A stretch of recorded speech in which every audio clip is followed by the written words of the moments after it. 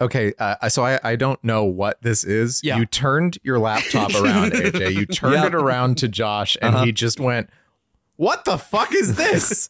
So I'm just going to read it to you as I received it. No, God's penis is not a biological organ. I never said God's penis was the same as man's penis. Obviously, it wouldn't be. That is why I pointed out God has a holy, righteous penis. Oh. That is to say, it's not the same as man's corrupted, fleshy one.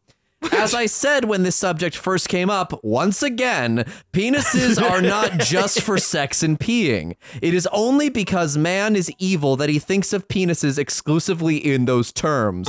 Man is made in the image of God the Father. That is the primary reason why man has a penis. Okay. You cannot insert your evil, prejudicial ideas of man's penis onto God, which is exactly what you are doing. Okay. God's penis is not equal to man's penis. It's really not hard to understand. So many possible worlds, but we got this one.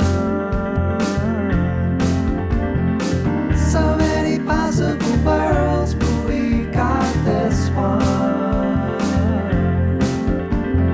Welcome to the worst of all possible worlds. The home of God's penis. I'm the worst of all possible Joshes. I'm the worst of all possible AJs. I'm the worst of all possible Brians, and my Why can't stop thinking about penises now. Why does this have the cadence of like someone complaining about someone misreading their Sonic the Hedgehog fan fiction? It's exactly that. Exactly that. Yeah, hey, y'all, guess what creature has a real weird penis?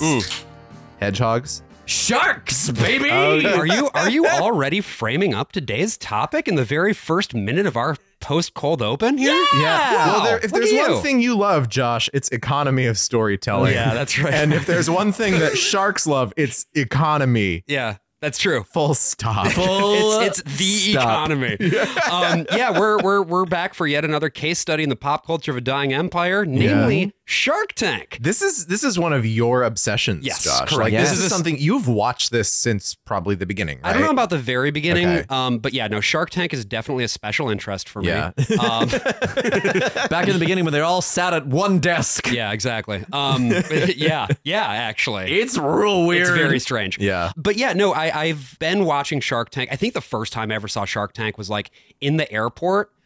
Because CNBC okay. shows reruns of Shark Tank constantly when Yeah. it's not during the training day. Yeah. And I think Interesting. that might have been the first time I actually saw it was at like fucking, I don't know, Detroit Wayne or something like that. Sure. You know, Shark Tank got its start in Japan, actually. The show was called The Tigers of Money. Yeah, they don't Yeah. have sharks in Japan. They have tigers. Notoriously. Because Lots of Yu-Gi-Oh Japanese lied to tigers. me. Mako Tsunami, more like Fako Budami. good one. Yeah. You should have done umami. Umami! Oh, that'd be great. Fako Umami is his evil alter ego. Yeah. But yeah, in the sort of favorite Pacific seasoning. region, a tiger is like, you know, a very successful business person. But basically the format, if you've never seen an episode of this before, Yeah. going all the way back to the Tigers of Money, first airing Yeah. on Nippon TV in 2001, is that 5 wealthy entrepreneurs basically sit in front of a person, you know, basically a contestant Yeah. who walks up and says, hey, I got a company. My company sells this thing. Yeah. Here's what we do in terms of revenue. Here's what I value my company at. And here's the investment that I want. Yeah, And in order, it's the classic American Idol thing, right? Yep. It's the you've got your Simon, you've got your Paula, you've got your Randy. They're all behind Yeah. the table. They're drinking Coke, And then you enjoying and then it. you have a bunch of deluded freaks coming in with their chances at fame and glory. Except Exactly. that this leads to sometimes people being put into debt. yeah, exactly. Well, it's interesting, right? Because How contestants frequent is that? That's my question. contestants need to ask for a specific amount, right? And so if I walk into Shark Tank and I say, I want $50,000 for, let's say, 10% of the worst of all possible worlds, Yeah. giving our company a very fair $500,000 valuation. He did this, by the way, last week. If I don't walk away with that $50,000, if I'm not able to get that full amount, Yeah. then I have failed. Like they are not able to offer the contestant less money than they asked for. Oh, Okay, interesting. I didn't okay. know that. I didn't know that stipulation. There's Yes. a little bit of an ante there. Yeah, they'll compete with each other after that. They will offer like The Sharks will, different yeah. competitive Or the Tigers, I guess. the Sharks, the Tigers, the Dragons, the Lions, depending on what country you're in. Apparently, my. Israel was the first one to call them the Sharks, and then we went along with the Israeli format, I guess. All right. Yeah. So they like argue with each other. They get a lot meaner with each other because there are actual allegedly financial stakes on the line. There can be. Like Mark Andreessen or whoever they have is actually going to put money into this thing. You mean Mark Cuban? No. Mark Andreessen was not a shark. I'm assuming that he's a guest shark at some point. Sadly, I don't know. I just watched an episode with Gwyneth Paltrow. No, Mark Andreessen's head is much too egg-like to ever appear You know on who Shark was Tank. a guest shark, though? It's called the Shark Tank, not the Egg Tank. Come on. Jeff Foxworthy was a guest Yes. shark. What? Yes. Yeah. In the first or second season. Yeah, I think. I think it Wow. was season 3. Yeah. Yeah. Do you have a larger seed round than a fifth grader? You might be a shark. I don't know. No, Fuck. that's all right. You might be a Shark Tank. I had a sitcom with Haley Joel Osment in the 90s. Holy shit, did he? Yeah. The Jeff Foxworthy show. So contestants then, if they are able to raise that full amount, it's still not the actual deal. It's a handshake, right? And then after that, once the show has aired and everything, then the lawyers do their due diligence. The deal can actually change after the offer was made. Oh, Yeah. interesting. Yeah. Oftentimes these deals fall through afterward because, the sharks do their diligence and they Right. find out that the entrepreneurs were misrepresenting their company in some way, shape, or And form. you can tell they're Yeah. doing some pre-homework too, because they'll come in and they'll be like, that's very interesting. Now, I wonder if you have an interesting marital situation at Right. home. And they're like, oh, yeah, my wife died because she was a blimp pilot and went to the moon and she couldn't breathe up there anymore. I'm so surprised you just asked me that on the spot. But that's why I have this special blimp insurance that is supposed to pay out premiums for people whose wives go to the moon on a blimp. Man, he put all his blimp money into this business. It's very volatile. See, the blimp money is also filled with helium. Yeah. But just for you, Mark Cuban, I'm gonna. There's also an NFT. I was gonna say, there's I'm a gonna, blimp NFT. I'm gonna slap the Dallas Mavericks logo on my blimp.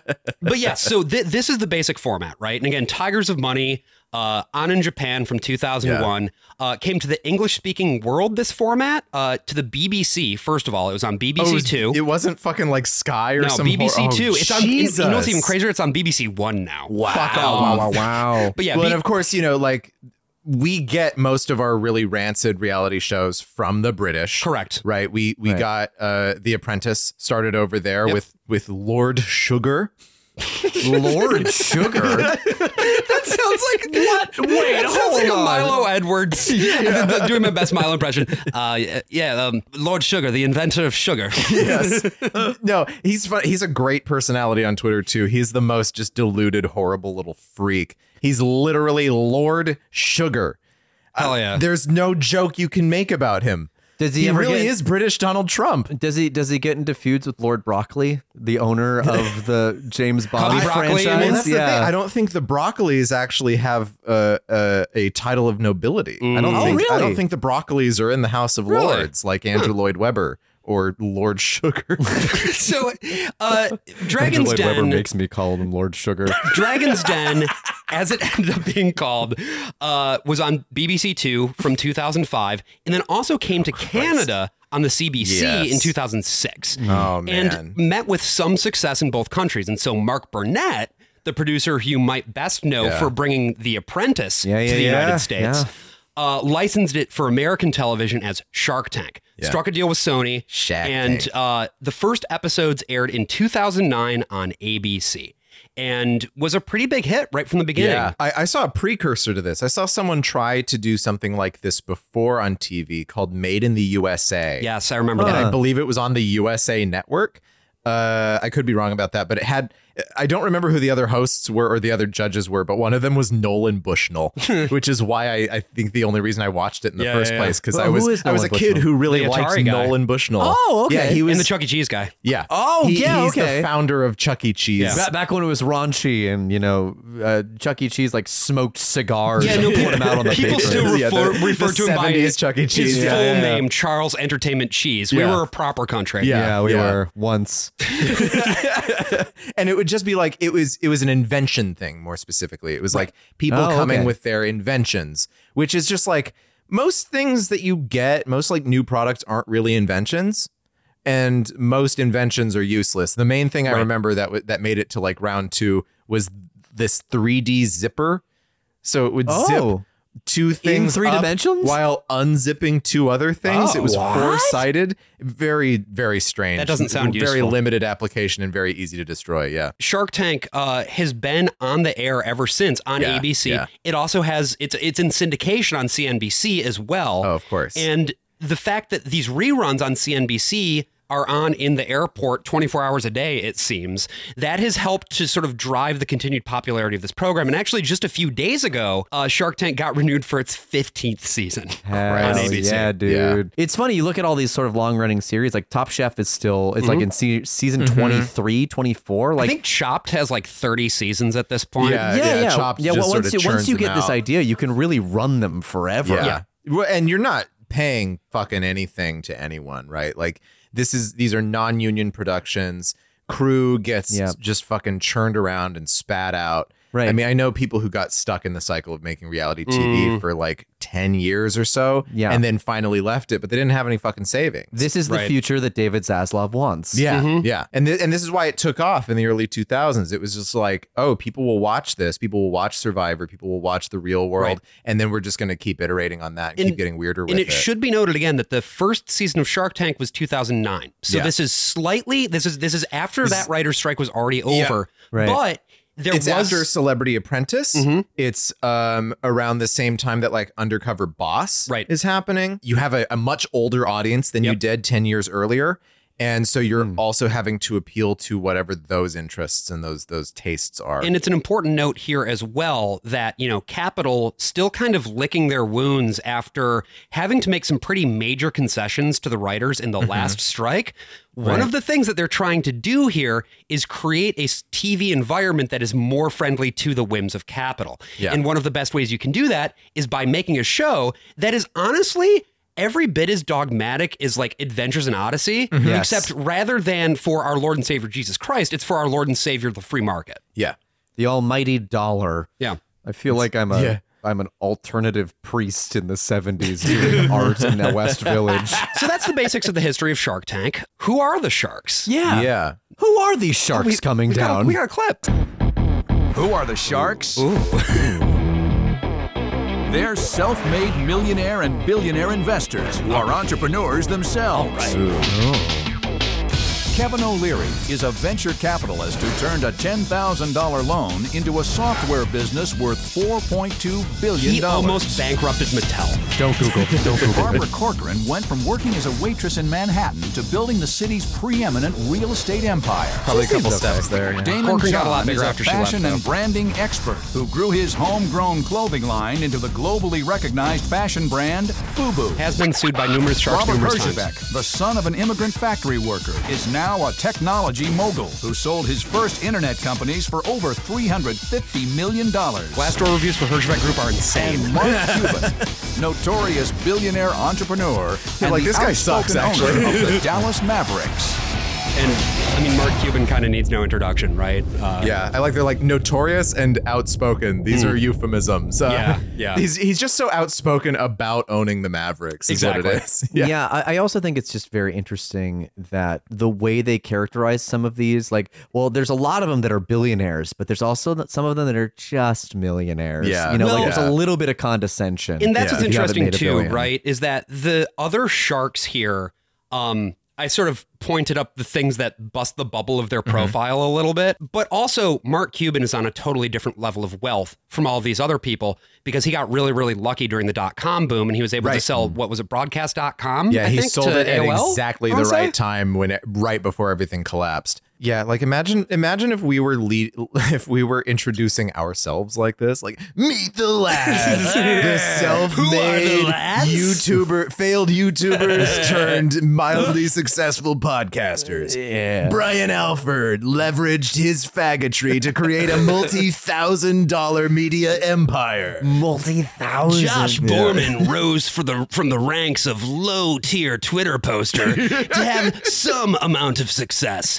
But still, at the end of the day, when his account gets banned, nobody gives a shit. AJ Diddy had a bagel this morning. And then it's just B-roll footage of me eating a bagel, looking very serious into the camera. And then like cream cheese falls on my tie, and then I try and wipe it off, but my hand is also covered in cream cheese. And I'm like, what are you gonna do? So you're just like in a little like freeze frame from an 80s family sitcom. It's like, everywhere you look, Everywhere there's a bagel, there's cheese. I'm drowning in cream cheese. Almost as hard as God's boner. Oh, hey! Remember God's dick? We talked about that earlier. It's definitely one way to do a callback. What is God's boner made of then, if it's not flesh? Cream cheese. So the only other shark that wasn't mentioned in that version of the intro, because there's a sixth core shark, is Lori Grenier. Yes, she Lori. came up in the ranks at QVC. Yeah. She is really, in terms of like selling a product, probably the best shark. Doing direct to customer marketing, as well as just packaging a product in a way that's interesting at retail, is her forte. She's, of the clips that I saw, of the episodes that I saw, she's the only one that I'm like, oh, she actually knows what she's doing.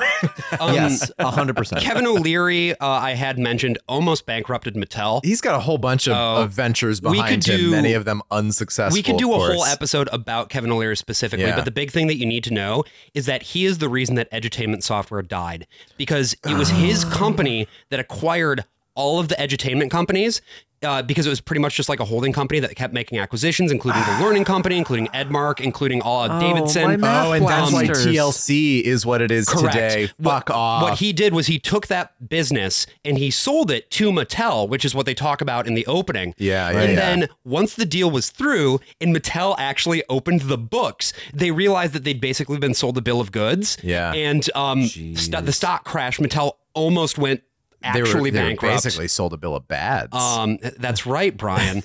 And so like, it's one of those things where the biographies that they give about these people are not quite accurate, but they're creating this mythos. And I'm curious to hear from both of you, like, your initial thoughts on the sharks, either maybe specific sharks, the sharks as a whole. How do we feel about that? I just don't like it when men who are bald on top with hair around the sides turn out to be like fucking supervillains. Like, I need to make this perfect. I need it. I had never seen an episode of Shark Tank before doing it for this episode, and I hate all of these people. Why do they call him Mr. Wonderful? Why do they call Kevin Mr. Wonderful? What the fuck is happening? Did he help 1,000 children see for the first time? Yeah. No, Mr. Wonderful. I actually don't know off the top of my head. Like, but he came up with that name for himself. He called himself Mr. Wonderful. Because the whole joke is that he sucks fucking dog dick and everyone hates him. Correct. Yeah. Right. He wants to be the Simon Cowell, even though it's obviously Mark Cuban is the Simon Cowell. Exactly. Yeah, and also the trick with Simon Cowell is that he knows what he's talking about, most of the time. Yeah, no, O'Leary actually was one of the original sharks on Dragon's Den Canada as well. So when they were working on putting together the cast for Shark Tank, he was one of their first calls. Now, also one of their first calls was Mark Cuban, but he wasn't able to do it at the time, and so they got Robert Herjavec instead, which is why you were going to say Robert Durst for some reason. I also thought we were going down the Durst. But that's also why, I don't know, we didn't really see it in these episodes so much, but there's definitely like a dynamic where Cuban and Herjavec do not like each other. And that's because Herjavec has a big chip on his shoulder because Cuban is the tech guy who has more money. I feel like they have very established personalities that really come across very quickly. Like they're good at branding themselves. But it also feels like, when you watch Top Chef, you believe Gordon Ramsay knows a thing or two about cooking. Yeah. Do you know what I mean? I trust that he knows if that scallop has been overcooked or not. Yeah. I cannot trust a single one of these sharks to have any real authority on what they're talking about. And that makes for a very disorienting experience because the show really wants you to think that these people are like fucking savants. Well, you heard that in the opener, like the way they frame it up. The show knows that it doesn't have to try very hard because this is America, and this is the civic religion that we've all bought into. Is that like these? Yeah, it's Worthington's law. More money equals better. People than, right? love like I mentioned, Undercover Boss. You watch that show as you or I, or as people who have soaked ourselves in the irony left media sphere for a number of years, and it's like, but you watch it as just like a normal person, like you tend to think of business success as some sort of result of virtue. Yeah. Right? Sure. And that virtue has led someone to bring to come to this place where they can then be like, oh, I care about my employees so much. I'm gonna wear a disguise. And I think actually the best example of that is one that we'll get to later with the Pavlok. Yes. I think the Pavlok is the perfect example of that idea of building virtue to build wealth. So if we had to describe each of these core 6 sharks with, let's say, a word or two, what would they be? Let's say Kevin O'Leary first. Odious. Yeah, he's just the meanest one, I guess. He's the mean one, yeah. But he also, there's something very Trumpian about him. Yeah, there's he's something, basically Canada's Trump. He wants to be Canada's Lord Sugar. And he infamously went on Celebrity Jeopardy and just got his ass handed to him, which was really funny to watch. That's Wolf fun. Blitzer. That'd be fun to watch. But he has such a thin skin too that like. But yeah, it's like he's supposed to be a heel. He's supposed to be, because like the other sharks will yell at him or whatever. Like he's supposed to be someone who takes a few licks. Right. What about Damon John? He's supposed to be, I mean, like the pitch is that he's the one with street smarts, right? Right. He is a black businessman. He's the guy who founded Fubu. Right. He is the guy, his business. That brand that is so relevant now. Yeah. But like his business is still like he's in every Walmart in America. And Right. Walmart is the like second largest employer after the US government in this Right. country. So he's like, and he didn't go to school. Right. And we actually listened to a clip where he's talking about being raised by a single mother and everything like that. Right. So he's the guy who put his fucking fists in the ground and just pulled a whole business out of the earth. So I feel that makes me respect him. I think a lot more than some of these other sharks. But there is just you wait. yeah, there is something. I don't know. His rivalry with Lori strikes me as pretty ugly. Yeah. Like Yeah. there's something He's very mean-spirited about that dynamic. mean-spirited, but he's also kind of the one who's a little bit more relaxed. He's not. Yeah. He knows he's not the one who's going to like throw in an insult. Interestingly Right, enough, right, like he's right. never the one who really, at least from what we watched, he's never the one to jump in there with something that's going to be like, yeah, fuck you, dude. No. That being said, he is the most fashionable of all the sharks. True. How about Barbara Corcoran? The nice one, I guess. She's the older lady, short hair, yeah. She seems to be the one who is the most like focused on getting the show made.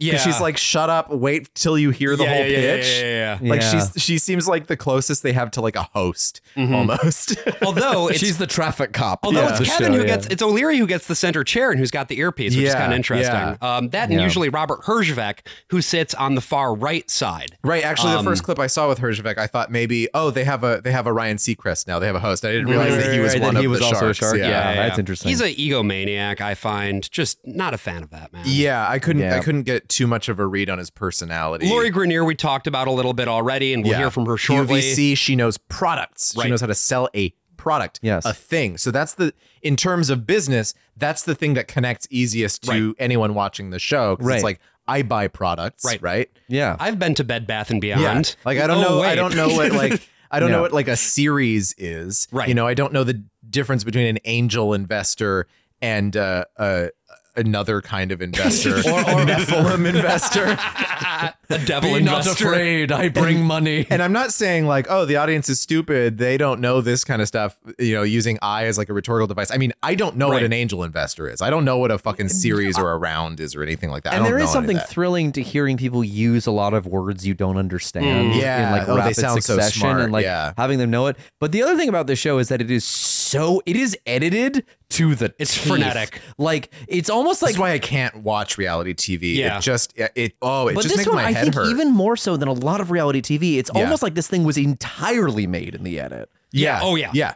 It's this feels like if you've ever watched like the British version of the reality shows that come to the US, they're so much more aggressively edited even than they are here. And this feels just fully British. There is a they made the huge mistake last year of doing a live episode. Oh no. I did not force you two to watch. No, I mean, you should watch. Man, If you can find it, I'm pretty sure it aired and then they pulled it immediately because it's one of the worst fucking things I've Oh ever my seen. god, but Shark Tank Lads cast. It's so bad. Yeah, let's do it.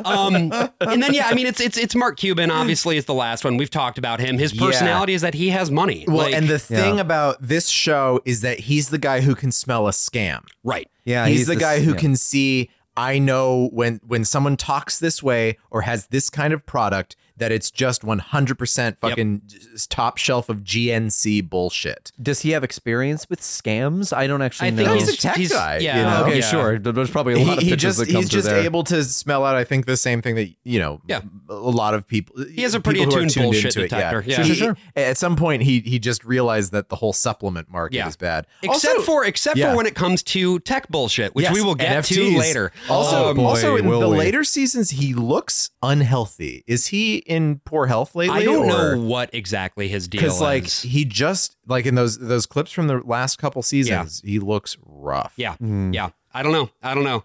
We can only speculate. But now that we have sort of framed up our sharks, we might as well go ahead and listen to. I had you listen to a bunch of pitches. And these have all been selected for different reasons because they all sort of give you different insights into different parts of what Shark Tank is. The first one is from season 1, episode 8, for a company known as Throx. Let me ask you, what do you do when you lose a sock? Do you scream bloody murder? Do you kick the washer dryer? Well, I have a solution. Throx. 1 sock, 3 2 socks. 1, 2, 3. So when you lose one, you still have a pair. The cure for the missing sock. Throx beats the competition by a foot. I just. Yeah. So Also, I don't know, what is that gong? What he's selling here is printed socks, that have little designs on them, Yeah. but they're sold in packs of 3. Correct. So Yes. it's Throx, THROX. And just to give the listeners some idea of what this guy looks Yeah, like, can you describe him? he looks like he's escaped the pages of a Dr. Seuss book. Yeah, it's have you? He's the one slur. He is the one slur, and I feel It's like have you ever been to a sex party? Because there's at least met this 5 guy. of these guys Yeah. No. in a steampunk top hat, and none of them are making eye contact with each Right, other. right, Like, right, yeah, right. you feel like if they did, they just merge back into the singular person that they are.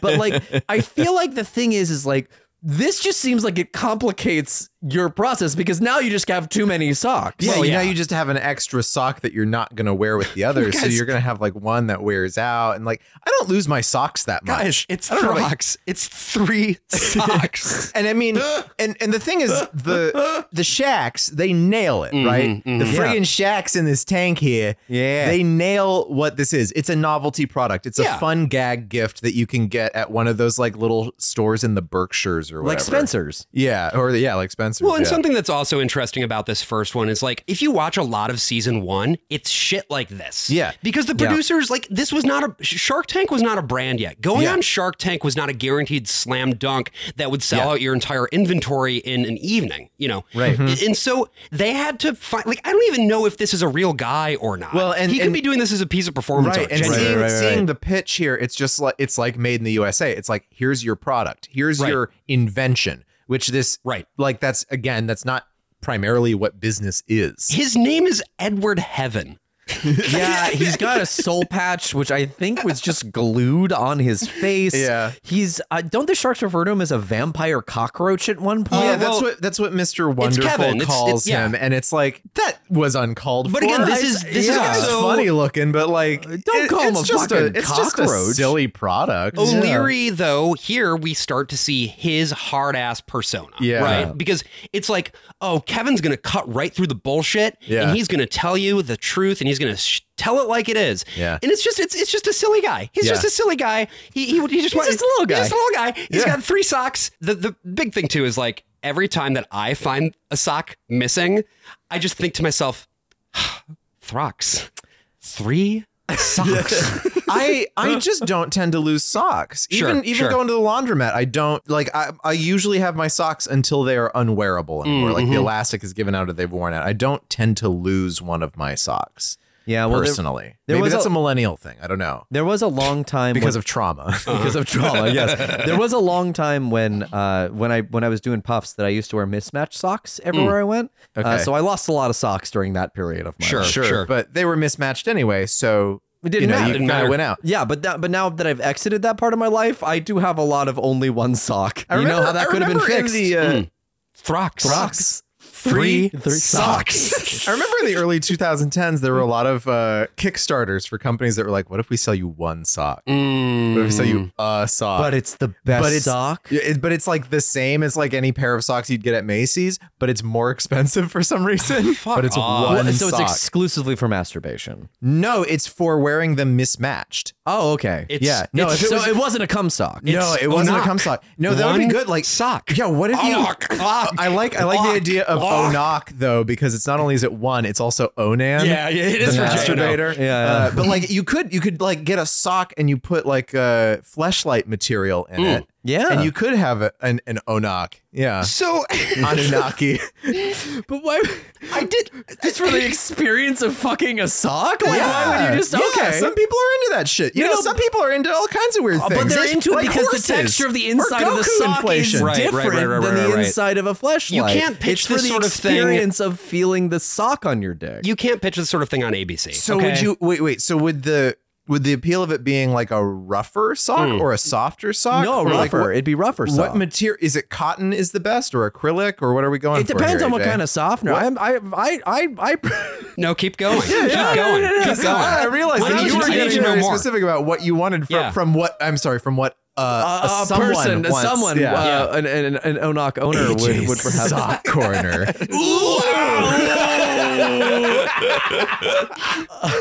I like that we had the same instinct for the sound. Yeah. No, I 'cause it don't is- actually like that at all. I hate it. No, it's awful. So I want to put a pin in the Onak discussion as much Yeah. as I love it because we have miles to go. What if before we- we what What if if we sleep. put thrins in it? 3 pins. I didn't pull a lot of clips from the early era of Shark Tank because Yeah. again, it's like before the show got to like season 3 or so, Yeah. that was before Mark Cuban was on board. Yeah, we yeah. had Kevin Harrington at that point. That was the guy who just is boring. Yeah, God, he's so dull. And so Was he the dude with the accent? he's the guy with the weird hair. Yeah. And so it's just like, I'm curious to hear about the things that you noticed in terms of these early episodes, like this or the other early episodes, assuming you watched any other early episodes, like things that were just off about these early I seasons. tried to find early episodes. I couldn't torrent them anywhere. They are very strange. They are on Hulu in Okay. their entirety. Yeah. Did you watch anything I from the did. early season? I did watch. I watched the I- pilot actually. Oh, what'd you think about the pilot? Oh boy! I'm currently logged out of Hulu, and I just have to text my sister for her yes. password. No, sure. So it's one of those situations. It feels like the editing in the pilot specifically is very herky jerky. Like they really haven't figured out what the flow of the show Yes. is yet. Yeah. So it feels like certain segments are much longer than other segments. Even though I would have actually liked to have seen them all kind of be of equal length. Well, yeah, I mean, Throx is only 3.5 minutes long. Yeah, Yeah. no, it's in it's and it's 3 out. minutes. Yeah. 3 minutes. Part of the reason This is the 3 hosts, the throats coming at you live. honestly, part of the reason I wanted to put Throat Throx ghosts.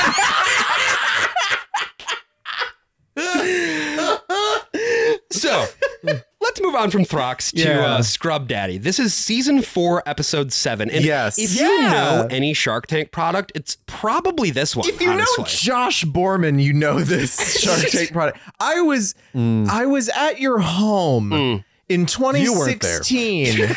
It may have been Anne who was coming home and had gotten a Scrub Daddy. Yes. And you were like, oh, yeah, you got a Scrub Daddy. It's a great, so it's a And really Anne good was sponge. like, yeah, Scrub Daddy. And I was like, what? Scrub Daddy is a product. And you guys were like, it's Scrub Daddy. Right. When the water's hot, it's softer. It's like that happens with sponges. Yeah, but not too. but not in the same way that it does with like Not in the Scrub same Daddy way. is a genuinely useful product. And Yeah. part of the It was reason very impressive. Josh in is a this pitch. true believer. part of the reason exactly this episode or this pitch rather is a really good example of just a very well constructed Shark Tank pitch. Yeah. It has everything that you need. It's got prop work. I mean, Right. the thing about Shark Tank is that when prop work is done well, it's done very well. Yes. And when it is Yeah. done poorly, oh boy, is it bad. Oh yeah. And so we got this guy from Pennsylvania. So he says it Wooder every time. He says Wooder. order. Aaron Yeah. Krause. Aaron Krause, yeah. Yeah, we got a lot of Pennsylvanians in these clips at the very least. Pennsylvania is a breeding ground for business. I guess Yeah, so. well, and it is very interesting because like a lot of these people who are pitching are business people. They are not necessarily performers. And the way he compensates for this very smartly is he lets the product do the talking Yes. for Yeah. him. Yes. He's not Billy Mays. And all these No. people, they're trying to be Billy Mays and they can't be Billy Mays. But He was so talented at what he did, Billy Mays. Like that's Yeah, a he really really was. hard skill to be able to sell something that yeah, well. I mean, just look at fucking Vince, the ShamWow guy. Yeah. That guy sucks. He's fucking terrible. And yet Yeah. he's like in second place to Billy Mays. Billy Mays Yeah. was just like a league and a half beyond everybody else. But Yeah. yeah, pulling it back to Aaron and his demo, you know, he dunks one scrub daddy in a thing of ice water. Yeah. He dunks another scrub daddy in a thing of warm water. He sets a 10-pound weight on each of them. Yeah. The one that was in the cold water stays firm. The one Yeah. that was in the warm water, you know, collapses, Flattens, flattens. And everyone loves the fucking he demo. Also, he shows the usefulness of the smiley face. They figured out how to make the smiley. Like he's like, oh, you can scrub a cup by Yep. putting your fingers in the eye holes. You can scrub a spoon by putting the spoon through the mouth. And it's brilliant design because it's Yeah. it's a little, you know, if you haven't seen a scrub daddy, it is a circular sponge that sort of has like a it's got like hair, I guess you could say, like a Yeah. little sort of starburst thing going on top. Yeah. It's Yeah. got two little eye holes. It's got a little mouth, so it looks very cute and very fun. Yeah. But it's also got functionality. Yeah, too. and Yeah. and you note here too, this guy is not just some guy with an idea and a Right. dream. This is someone who has been working on an upper level in manufacturing for a very long time, for Yeah. his entire adult life probably. And he knows how to make this material, and he knows exactly what his manufacturing needs are going to be to get a hold of his own plant. This has already been on QVC. This has already been They've in sold a number of 100K stores worth of product on Yeah. QVC, $100,000. Yeah. And this is also just an example of like knowing exactly what he needs a shark for specifically. Like why this investment, why now? And so it's coupling the two things that make a great Shark Tank pitch so good that first of all, the product is clear, the value prop is clear, so that somebody watching TV would want to buy it because it is an infomercial at the end of the day. Yeah. But also the pitch for a potential investor is like, oh, you could make real money on this fucking thing. Yeah. Yeah, and I own a scrub daddy, and I learned a lot about how to clean glasses from watching this Shark Tank Oh, I episode. can use the eyes. I can use the It eyes. should be on the box. It should be on the It box. probably Yeah. was. I didn't read the box. I grew up with Dr. Bronner's. You think I'm gonna like read everything that comes on a box? No, thank you. So, you know, Kevin O'Leary is not so sure. Robert is definitely not on board because they're like, oh, the retail proposition here is not clear. Like people Yeah. see this and it's going to be just like any other sponge. But Right, and it's more expensive because it's made out of better material Right. than your usual Brillo pad. Lori immediately sees the vision because again, she's the product person. yeah, and she's right? specifically a QVC person, Right. so she's like, well, if it's already selling on QVC, then we can continue selling this thing. I mean, it is remarkable to see how wrong a lot of the sharks are about like some of the Yeah. products that you know eventually go on to become bigger, better things. But Lori knows it. She's got the vision Yeah, right yeah. away. Well, here's the thing. You've heard me say before, I can tell instantly if it's a hero or a zero. Everybody has their own taglines. And I think what you've got here is a hero. Wow. Yeah, there's one No where she offense, says Demon. this one's a I don't nowhere need you. Nero. Yeah. Yeah. This one puts the gladiator. My offer is $100,000 for 30%. I will get you into infomercial right away, and I'm pretty confident that we could get this into all retail stores across the country. I like that they have to cut out the name of the retail literally store there. Yeah. weeks. Yeah. Which retail stores? All of them. Hey, look who just came in. Wait, I'm gonna give my seat over to our guest here. All right. Hey guys, Oh, who is there? Hello. Hello, welcome. you know who I am. I think Oh, is it the Joker? I'm in both of your houses. Oh God, is it the Scrub Daddy? It's me. Is it Brian Alford? Is it the It's Scrub me. Daddy? It's me. It's your scrub daddy. Oh wow. You like scrubbing, you dirty little baby I think girl. the most unsettling thing You is that there's just nasty- holes where the eyes should You- be. Yeah, I can yeah, see yeah. through. You like cleaning your dishes, you nasty slut. You Wow. fucking whore. You want it? Your mouth looks like I could Yeah. fit a spoon right in there. You know you can just buy babies at the store. Yeah. What do you do with those babies, Scrub Daddy? But I Ooh. become their daddy. Oh, you become their daddy. I'm always their daddy. This is not. You don't like adopt them out to other people. You're not like a baby seller. You're a baby collector. No, I just like to scrub. Hey, Scrub Daddy. Can you do me a favor? Yeah. Fuck Can you get the fuck out of this apartment, please? So here's the thing. Here's the thing, Andrew. Yeah, that's not my name. You and James over here. Not my name either. Sure. I'm not going anywhere until What do you want? I give you a good scrub. Oh, okay. Okay. And you're both gonna call me daddy. I'm just Okay, hold on, I do like that texture on my penis. Scrub Daddy, I'm taking you. Yeah, James. I'm wringing you out. Oh, it's very visceral. He's dripping. All right, I threw him away. He's gone now. Oh, wow. He's stuck to the floor. Don't care. Fucking, I'm gonna set him on fire now. Josh, that is no way to treat our guest. Oh, all he wanted And to do was also, scrub Josh. like, Jesus. at least you weren't violent against him, but I'm disappointed in you too, Andrew.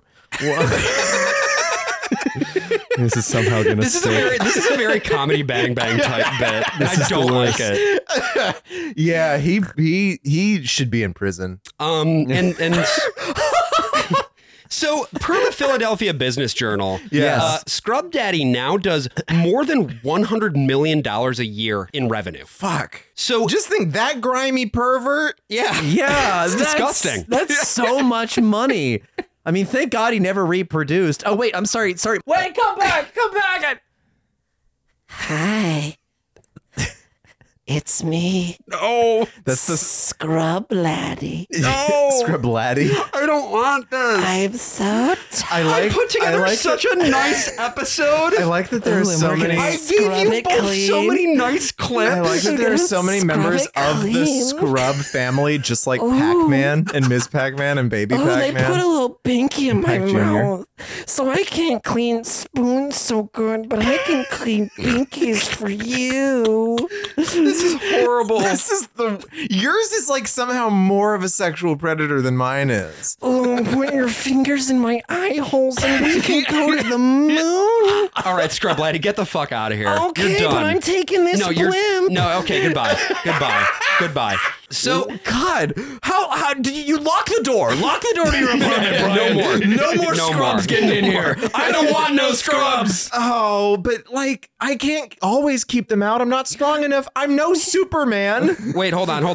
Who's this coming around the corner? I'm concerned. Oh no, God. No. Oh God, who is this? It's me. It's Roz from Monsters Inc. Wow. I'm the Scrubby. Scrubby. There's a That's scrub right. mommy. You I'm can be- Scrub no? Scrubby. No, you're Yeah, scrub scrubby. I'm Scrub Scrubby. This is a reject from the family. I'm throwing the bit away. Yeah. So, out the door. We've locked it. Out the door. We've locked it. And We bolted Yeah. out the door and into the door bot. Hey. Which is the next pitch we're going to be talking That's about. right. We're screening our doorbell That's calls right. now. No, is actually, before we do that, though, is there anything else we wanted to talk about with regard to Scrub Daddy No, specifically? I mean they made a product. It was obviously this show is pitching you on this dream. Right. You just have a good idea, Right. then you'll make it into a business. This guy already had a business. Right. And he brought it further. And because of Shark Right. Tank, his business genuinely exploded. Yeah, Like, this yeah. is the success story. The opposite, maybe, of sort of the Shark Tank Mm-hmm. success story is what happened here with Doorbot. Doorbot is basically a company where this guy comes in. He's like, hello, can I come in? And it's like, what if you had a doorbell that would show you who was the guy? Yeah, and which would have been nice because it could have kept those fucking scrubs from coming in earlier. Yeah, it would have. Yeah. We could also, sell that information to like government agencies. Exactly. Yeah. Maybe. But of course, that's not what he's pitching at this time. What he's pitching at this time is purely a product for you. A simple doorbell It is camera. a doorbell that connects to your phone. Yep. I think that's the one big difference is that you can talk back to someone like an intercom. Yep. Like a lot of fancy, newer apartment buildings, not mine, have intercoms that work And- that Yeah. also have a little video phone thing on them. Yeah, right? yeah. Valuation he wants is $700,000 for 10% of his company, so a $7 million valuation.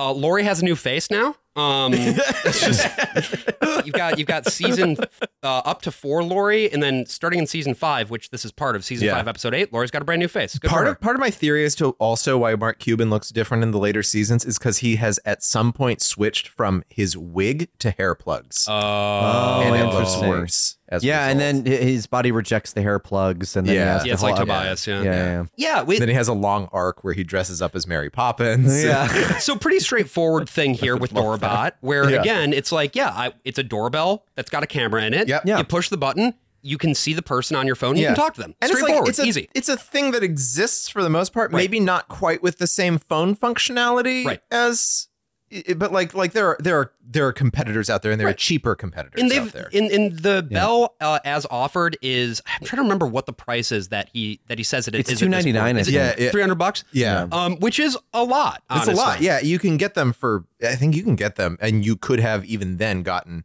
something equivalent for less than 100. So the Sharks don't really see the vision here because it's like, Yeah. this is kind of expensive.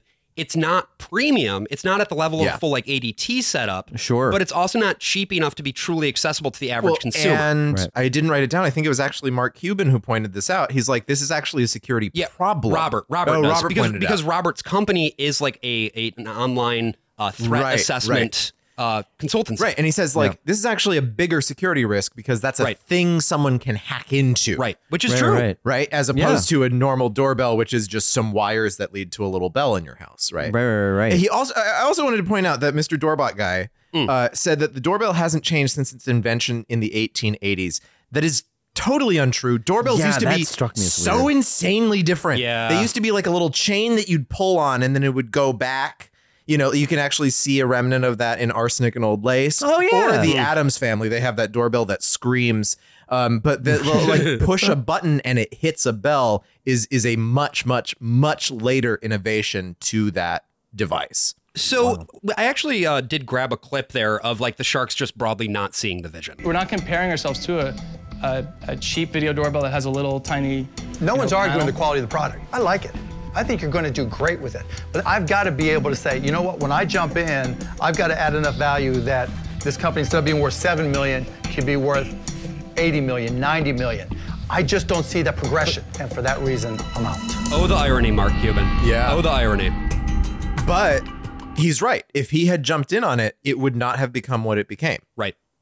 Because what it became is Ring.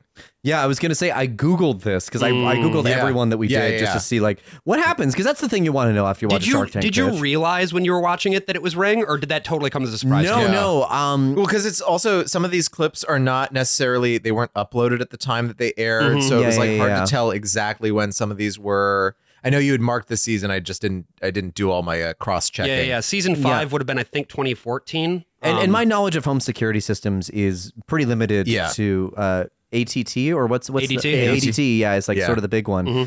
So no, I didn't clock that this was Ring, and also I thought maybe Ring like beat it out of the market. Sure. I thought that maybe it had destroyed this one in the 'cause process, he but no, changed it's just the name. Yeah. I think I remembered. I actually remember that it was called Doorbot because I think there's a Citations Needed episode about the Ring doorbell that's very good that actually talked about this part. But like what Ring ends up being is not really something that you sell to a consumer necessarily, but something that you sell to the state. Right. yes, yes, What, yes, yes. what matters is the data. Exactly. More than the money that you're going to make off of the product. I don't know how much a Ring doorbell costs. I mean, I can look it up right now. But right, so Amazon has developed this whole system now where they are in your home.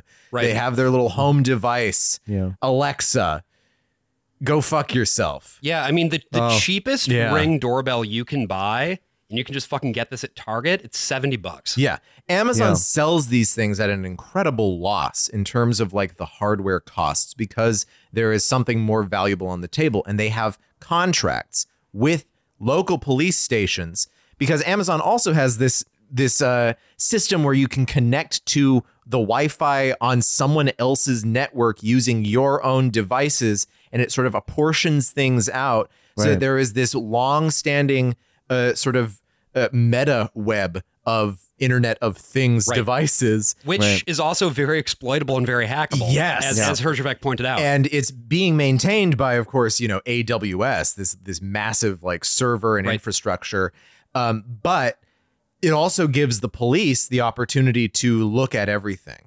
Right. Yeah. Ring also gives you, the end consumer, access to a web form that will drive you completely insane. My sister got a Ring doorbell a couple of years ago, ended up what? regretting it very quickly because now it's like being on Nextdoor. Now you get to see all of your most paranoid neighbors Right. being like, there was a guy walking around yesterday. And it's like, yeah, he was going for a walk. Yeah. Like, Well, and but I it- saw him on my Ring camera. It's Right. also not really clear because, again, going to the point of how like the narrative that this show presents the viewer is different from what's actually going on here. Yeah. I do wonder if at this point the Doorbot guy had realized that the real money to be made was in the data as opposed to in the product. He's it's got hard to say. He's got some real fucked vibes. Yeah, this based guy. on the pitch, that's not the case, right? The pitch is just him selling you a product.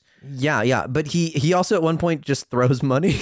Yes, like he just throws money into like dollar bills into the air, spring-loaded dollars. But he has in his like a pocket. California bro tech energy about him. Yes. that is like you look at him and you're like, oh yeah, that man's gonna sell my information to the state. Like, you just fucking know it. And one of the big things then that comes about as a result of Doorbot and the Sharks missing the boat on this is that it would pretty significantly change what kinds of companies would be coming on the show, particularly in the later seasons. Okay. Because part of it is just to do with the capital profile of the Sharks themselves and the fact that they're looking for low risk, high return, but they also are still looking for unicorns. And so if you watch a lot of the more recent seasons, you're going to see more fucking, Bay Weird Area ass. tech bro guys with t-shirts. And you were able to grab quite a few of those. And, a real rogues gallery.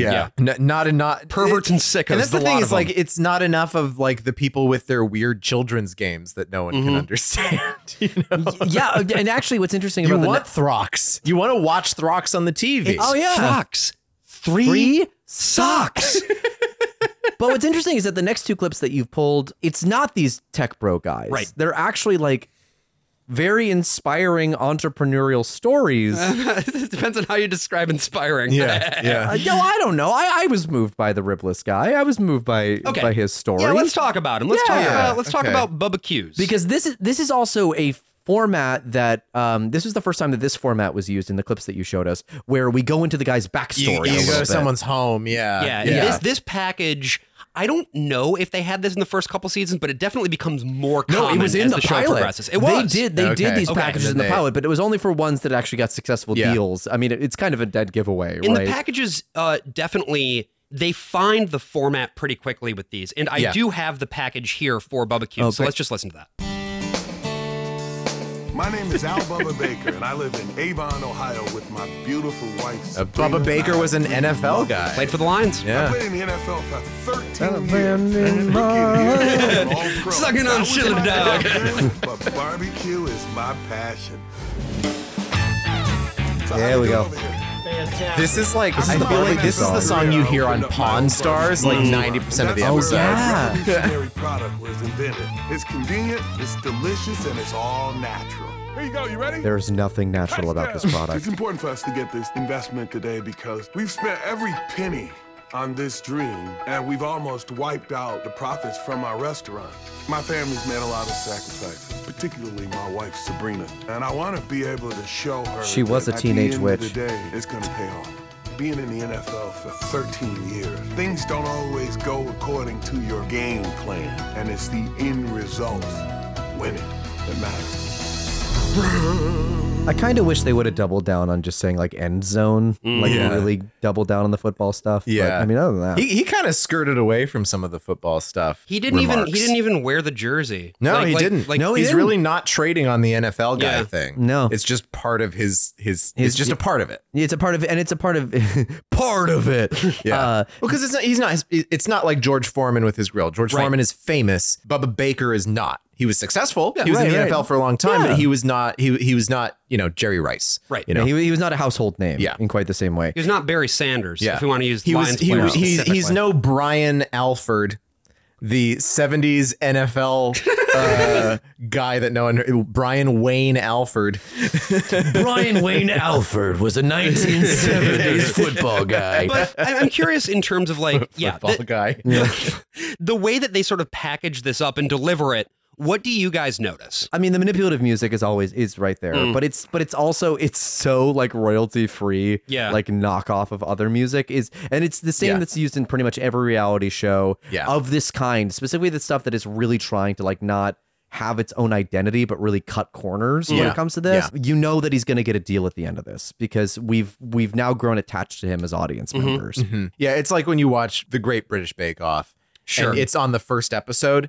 And then they have a person who's featured and like, okay, they're going to lose. They're the one who's getting voted off. get their That's story the out opposite, before they're gone. just like, well, yeah, they're spending time on this person, and you're either going to spend time on someone like let's say you're doing the American Idol format. It's either because they're going to keep going for a few steps more, or they're just really grotesque. Yeah. And the producers want you to make fun of them for an extra long amount of time. Right. And it doesn't seem like Shark Tank really even has that in the tank at this point. They're always bringing people with some sort of, if maybe not legitimate business, then some appearance of legitimacy It that tends has to gotten be them to that that way. point. Yeah. They are not looking for freaks and weirdos who do not belong here. And the soft focus profile, the other big thing that it does, you know, other than just like bonding us to him and giving us somebody to root for, is it helps us understand the stakes, but does it really? Yeah. Like that's the thing.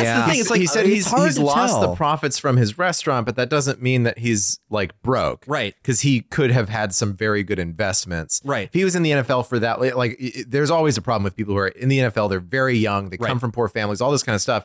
They're getting hit in the head a lot, and they may not necessarily be the best with finances, but someone who's been in the NFL that amount of time probably got to a point where he's like, oh yeah, I'm not 23. I don't have to spend all of my money all the time, and probably has some stuff filed away in a good mutual fund or something like that. Sure. I mean, and it's also like, what are the stakes for these people on Shark Tank? Because a lot of people come on and they're like, oh, this is my last chance. I need to get this cash infusion or my business is going belly up. And there's an example of that a little bit later. Yeah, we'll talk about that. We'll talk about. But, you know, I don't know what's real and what's not in a way that all of reality TV are like, I mean, maybe this is real. And sometimes the best reality shows trick you into believing that the stakes are really what they are and not just like random footage cobbled together. Like people think that Judge Judy is actually presiding over a real court. Right. Yeah. As opposed to a show where both of those people standing on the plaintiff and defendant side are both getting paid to be there. So obviously, Al Bubba Baker here is searching for his scrub daddy moment, right? He's got these ribs, and the ribs are boneless. He's developed a process and patented a process. And they're real. He refuses to talk about it. It's real boneless rib meat from what they're saying here. It's not processed meat that is made into a bone shape, like when you go and get a McRib. Right. Right. It is. They fully cook the ribs on the bone, and then they pull the bones out. There's a process of removing the bones. Right. Yeah. And he has an ace up his sleeve regarding that process. Right. Yeah. Which is, of course, the patents. He's got a utility patent on the process, as well as... No one else in the country can remove a bone from ribs after they've been cooked. Which is fucking wild. Yeah. The fact that you can patent that is crazy. If you do that at a cookout, you will be tackled by the police. He pulls that out, and they're shocked because none of them had encountered patents related to food before. Right. I mean, food as a business is its own kind of weird thing, but like it's really, really hard to patent a process like that. And so because of the strength of these patents, the fact that he's made $450,000 over the course of a year, they're into it. But because, again, it's very important to sort of maintain the script. And here you can sort of see how the producers have structured certain things. Then we have this moment of like, well, but you said you were developing this thing for a very long period of time, and then you didn't. And I wrote that down. What's I was going like, on? there's the script. She's like, and here's the script 20 right years. here. You said it took you 20 years to develop this, and you've only been in business 1 year. What happened to those other 19 years? I'm asking spontaneously. Well, at one point, I'll be honest with you, I hate to use this word, I quit. And the reason that this young lady and I are partners This is his daughter, by the way. Incident where she was in track, and like most dads, I was pushing her. She said, hey, I don't want to run track. I said, you cannot quit. And she said, well, you quit on the boneless ribs. Whoa. Powerful. Whoa, powerful. If it wasn't for her, I wouldn't still be doing what I'm doing. Yeah, so he's got the schmaltz going for him. And You this- know, he was with yeah. his wife in the Right. like opening thing. He's pitching with his daughter. He talks about he made the boneless ribs because of his wife. She Right. hated eating ribs because they made her hands messy. You know, this man cares about his girls. The Shark Tank sob story. It happens in every single episode of Shark Tank now. Sometimes multiple times in a single episode. Yeah. Because clearly the producers have come to this sense that one of the best ways to anchor your presentation and win over the approval of the crowd is to have just like your story of hardship and heartbreak, right? Yeah. We love a story of hardship and heartbreak, don't we, folks? Well, they had to inject some humanity into the proceedings here because I don't want humanity. I just want people who are making deals genuinely. That's all I want. No. I understand that, but in terms of like getting a broader American audience into this thing, right? They have to believe that they themselves are also capable of doing this. Yes. So they do need at least somebody up there who's like, oh, well, that could be me. I've also gone through hardship. I have experienced hardship myself. I've also been in the NFL for 14 years. My wife also can't eat ribs. Please, my wife. she cannot eat. She's so very hungry. She pick up ribs, she throw it in air comically, stare into camera, how I eat. But like it is giving the audience, which this show disdains its audience. Oh, absolutely. Which is something that I want because they're poor. It hates you. Yeah. Yeah. This show hates poor people because they're lazy.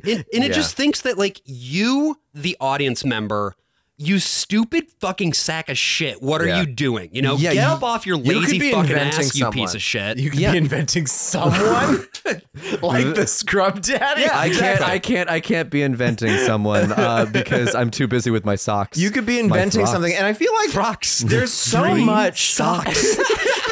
There is so much in like the way that we are taught, literally taught in school about American history that is built around like the idea of inventions. Yes. And around inventors. Yeah. Like Edison, who everybody stole got most of his somewhere inventions from other because people. they invented something. It's like, no, Edison just ran a cartel. Edison like owned a business cartel and had a bunch of engineers working for him. And yes, this was a time where we were coming up with a lot of great technologies. Or like Henry Ford, who was famously opposed to the Nazis. Just look up Henry Ford Nazis and you'll see what I'm talking about. Yeah. Look up Henry Ford, Dearborn Independent. He a really independent-minded guy from Dearborn. Look it up. Yeah.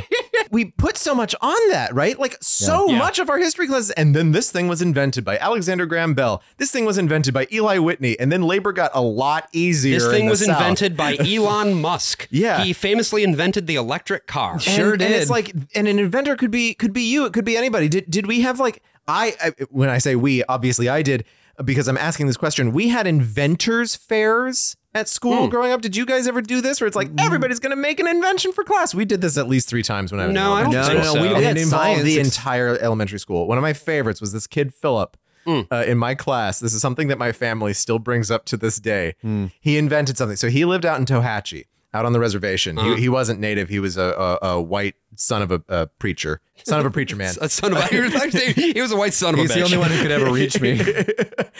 So his dad was the pastor at the Christian Reformed Church out there. So they had a lot of land behind the rectory, which, if you ask me, damn near killed the rain. And that land had a lot of weeds. And I used to hang out with Philip a lot, and we'd go and like hack up tumbleweeds with sticks and things like that. This is what you did in New Mexico for fun. Sure. A lot of big tumbleweeds, baby.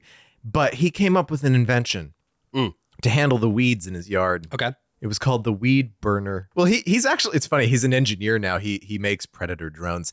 But lucrative occupation. You should go on Shark Drones Tank. exclusively to film the movie Predator. On his way to make these weapons of war, he made the weed burner, which was a pencil sharpener, like one of the little ones that you'd get, that you do by hand. You just sort of twist it around the pencil. A piece of string tied around it, and then a hole punched in a corner of computer paper with the string tied to that. So that when you dropped it, it would spin around and spread the fire as much as possible. Sounds like a terrible idea.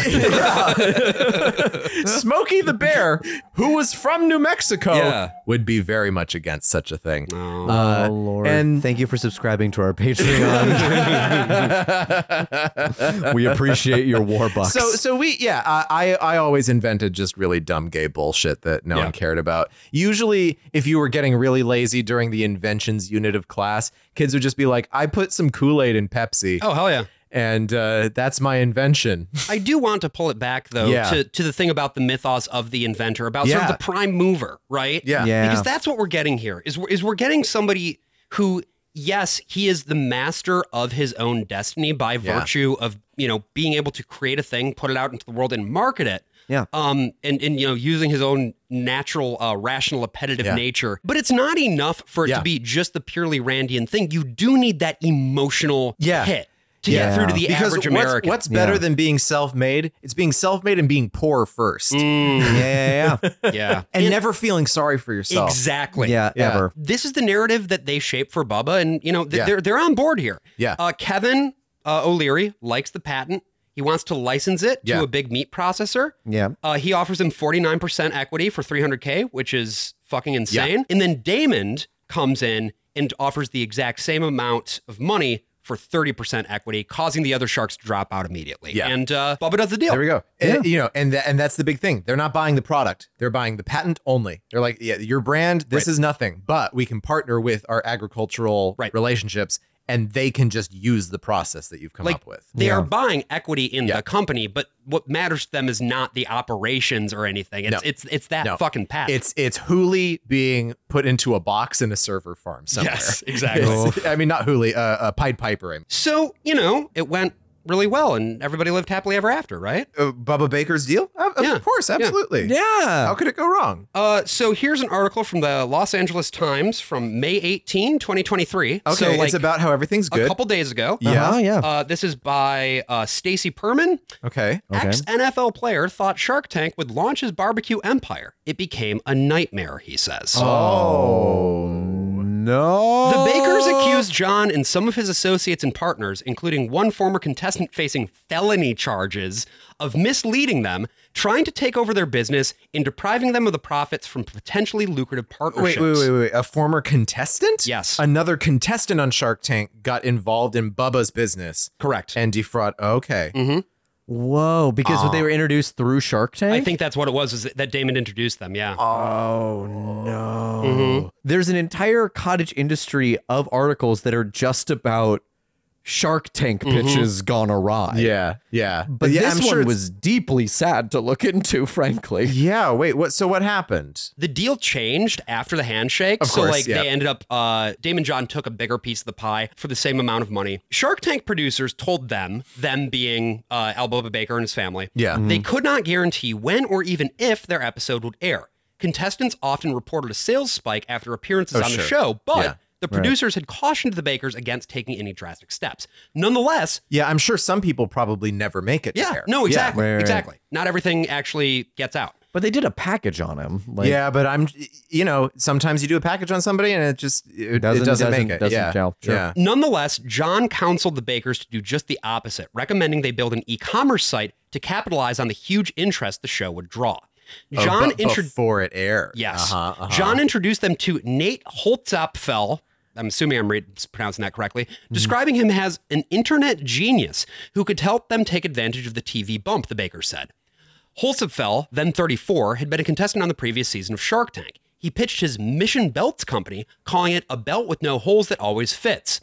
John agreed to invest... Wait, they make those. John agreed to invest clamp. $50,000 for a 37.5% stake in the Utah-based company. No, land of scammers. Get out of there. Which reportedly... Oh no, is that Brigham Young Money's music? Yeah, there. Which reportedly sold $180,000 worth of belts the night Holzapfel's episode aired. So basically, this guy came in, he built them the website, but the website wasn't actually operational until 3 hours before the episode aired. Okay. And he fucked up the e-commerce by not installing the feature to collect sales tax. So they owed a fuckload of sales tax back, and they had to manually go in and account it back out of all the orders. And of course, sales tax is different in every single state. Right. You have to account. Oh, Jesus. That's a nightmare. So that happened. And then later on... it's also like rookie shit. Like that. If you know what you're doing, which I mean, I couldn't do it, but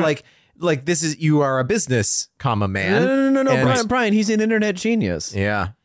But so other shit ended up happening. They didn't end up seeing money that they were owed to because of this Holzapfel guy. And Damon John actually just ended up disappearing. He just straight up stopped working with them and only has actually come out to speak at all in the form of statements because the LA Times got a hold of him. So you're probably going to hear more about this story in the coming years. This story is not over yet. Wow. This has really damaged my perception of the pork industry, which before this point, I thought that it was unassailable. So yeah, when we get back, we're going to be talking about some more swine. Yeah, yeah, absolutely. And so I know that I've been kind of a negative Nelly for the course of this episode. And I was going to say Nancy, but yeah. there is a reason why I've been so negative for this. And it's because I actually pitched to the Sharks in the halcyon days of 2014. Okay. Oh, wow. I went on Shark Tank and I pitched it. It did not make it to air, but they did a whole package on me. Oh, okay. They came back to my apartment and filmed in my home. I can't believe you didn't tell me about this before. Well, I mean, it's not something I'm particularly proud of. Okay. Well, here's the thing. They did send me the audio. It was a nice little consolation. Just the audio. Yeah. Well, there's an MP3. How convenient that we're a podcast. Yeah, it's super convenient. Fuck. So here it is. My pitch to Shark Tank. Next up is AJ Diddy, who says he's going to revolutionize the undergarment game. Hey Sharks, my name is AJ Diddy, and I'm from San Diego, California. I was raised by 2 wolves who were very nice and let me pet them. Has this ever happened to you? You're going about your day when, oh no, you accidentally go and step on your taint, and then you comically fall down the stairs one at a time and your pants split open and everyone points and laughs at your weird floppy taint? Then you need the Taint Holder. Patented by the illustrious Dr. Flark, inventor of the all-in-one carpet cleaner / body wash, the Taint Holder covers every one of your taint needs. Gathering, corralling, these holders do it all. They come in a wide variety of colors: beige, mauve, and Bove, a combination of beige and mauve. I'm looking for a cash infusion of $50,000 to get our taint holders off the shelves and into and between your thighs. It's a scam. What you're selling is a scam. There's no such thing as taints. Everybody knows that. It ain't nothing but smooth down there like a doll's is. And for that reason, I'm out. I don't have a taint, so for that reason, I am out. Because of my not having a taint. Okay, kid, it's just me left now. The other 2 sharks are here, but they've been cursed by a witch, so they can't talk. What kind of witch? The normal kind. Listen, I don't like you. Your appearance is abhorrent to me. When I look at you, all I see is a pile of meat being operated by a different, smarter pile of meat. But I'm going to tell you a story, and at the end, you're gonna thank me. There once was a little boy who used to run around all day, his taint flapping in the breeze behind him. And his mother always said, be careful around the fence. You don't want to get your taint caught on that. It'll rip right off. But the boy didn't listen and would jump over the fence just to prove his mother wrong. Until one day, rip, his taint gets caught on a nail and off it comes. But the little boy found that his screams were echoed by a smaller cry. And when he looked over at his severed taint, he saw that it too was crying. Well, the boy then took the taint and nursed it back to health, and every day that taint grew bigger and stronger, but there was one thing it craved more than anything else, and that was to be held. But the little boy wouldn't hold him, wouldn't even look at him. So you know what the taint did? He made him look at him. He held the kid close, and as the boy was absorbed into his body, he found that he took on the boy's likeness and decided to live on in his place. That little taint boy is sitting before you today. I'm willing to give you whatever money you want. All you have to do is hold me. Please. I need someone to hold me. All due respect, Mr. Wonderful, I'm going to have to pass. Fuck you. Get out of here. Fuck you. I'll hold you, Mr. Wonderful. You will? We all will. Oh yeah! Oh yeah! I'm the taint boy! I'm the biggest taint boy there is! Ooh, no bigger taint than this guy! Ooh yeah! Look at this taint boy! Taint, taint, taint, taint, taint. Well, we're back. Yeah, I mean, I think we are. Yeah, I think y'all can fully understand why they didn't quite go for my thing, but I still think there's potential in it. AJ, I know you don't know this. I've never said this to you out loud. I hate the taint bit. I fucking hate it so much. I love you, but I hate that. I know. I know you hate it so much, and you've never said it outright, but every time I do it, I see you bristle. Oh, okay. I didn't say it outright. I meant to. Yeah. I've said it to you in my dreams. This probably. is good. We're doing good conflict management here, which is something that I think the Sharks could frankly learn a lesson or two about. You know, when it comes to handling conflict, either with the contestants or with each other. You're right. They should scrub it all away. In fact, I'm working on a product right now for scrubbing things. I think you'll like it. It's called the Scrub Papaw. It's because of the scrubbing things that I learned from my papaw. Okay. I'm just kidding. I hate the word papaw so much. I think it's worse than the next clip that I grabbed here. Oh, yeah. This is from season 5, episode 18 for something known as Cheeked. She has the package. She has her package of cheeks. She has her package of cheeks, and we learn a little bit about her. You know, she's from a small town in Kentucky, and she has a potentially winning concept for a dating app. And she comes in and she starts to tell the Sharks all about it. Cheeked is online dating in reverse. Initial attraction happens face-to-face, while interaction happens safely online. I once watched my handsome friend pick up a girl by simply scribbling, "Wanna have dinner?" on the back of his business card. He left with a date, and I left with an idea. Him handing her that intriguing note was the perfect non-intrusive gesture, but I didn't like the idea of all that personal information on the other side of that business card. This one hurts. This one hurts so bad. When I started playing the clip, I covered my face as though she was in the room with me. Yeah. Because it's so embarrassing. It's weapons grade cringe. She is, first of all, she's Fiona from Josie and the Pussycats. Yes, 100%. To a T. Yes. Yeah. It's uncanny. Awesome. This lady is like destitute, living on people's couches. Yes. She used to be an architect, and she's thrown her job and now her life savings away on making something that's not a dating app, but rather sort of a dating middle point. It is an app with a physical product. Right. So you've got these cards, and the cards are like, they have a code on them. And so the idea is you give a card to someone, and then that person will get the card. On one side says, "You've been cheeked." And then on the other side has some sort of corny, like pre-generated. It's like kind of a pickup line. But not. This actually, there used to be this sort of thing in the late 1800s. How do you know about this? Do you really have to does ask, Brian Josh? know about Do you this? have to ask? Are Why you do I? kidding Why me? do I know about the this? Man explained how doorbells changed in the last 100 years. One of my favorites is one where it's just like, because you had calling cards back then. Literally, calling cards were just calling Call someone. me using my card. Used to mean you went to their house and you handed something to their butler and then was like, "I'm going to come by later." And so these would be flirtatious calling cards. And so you could hand one that said Anthony J. Diddy in fine script, and underneath would say Kissing Rogue, which was an actual. So like this is Kissing that. Rogue sounds like a class in a JRPG. Yeah, no, that's my new D&D character. Anthony the Kissing Rogue. Yeah.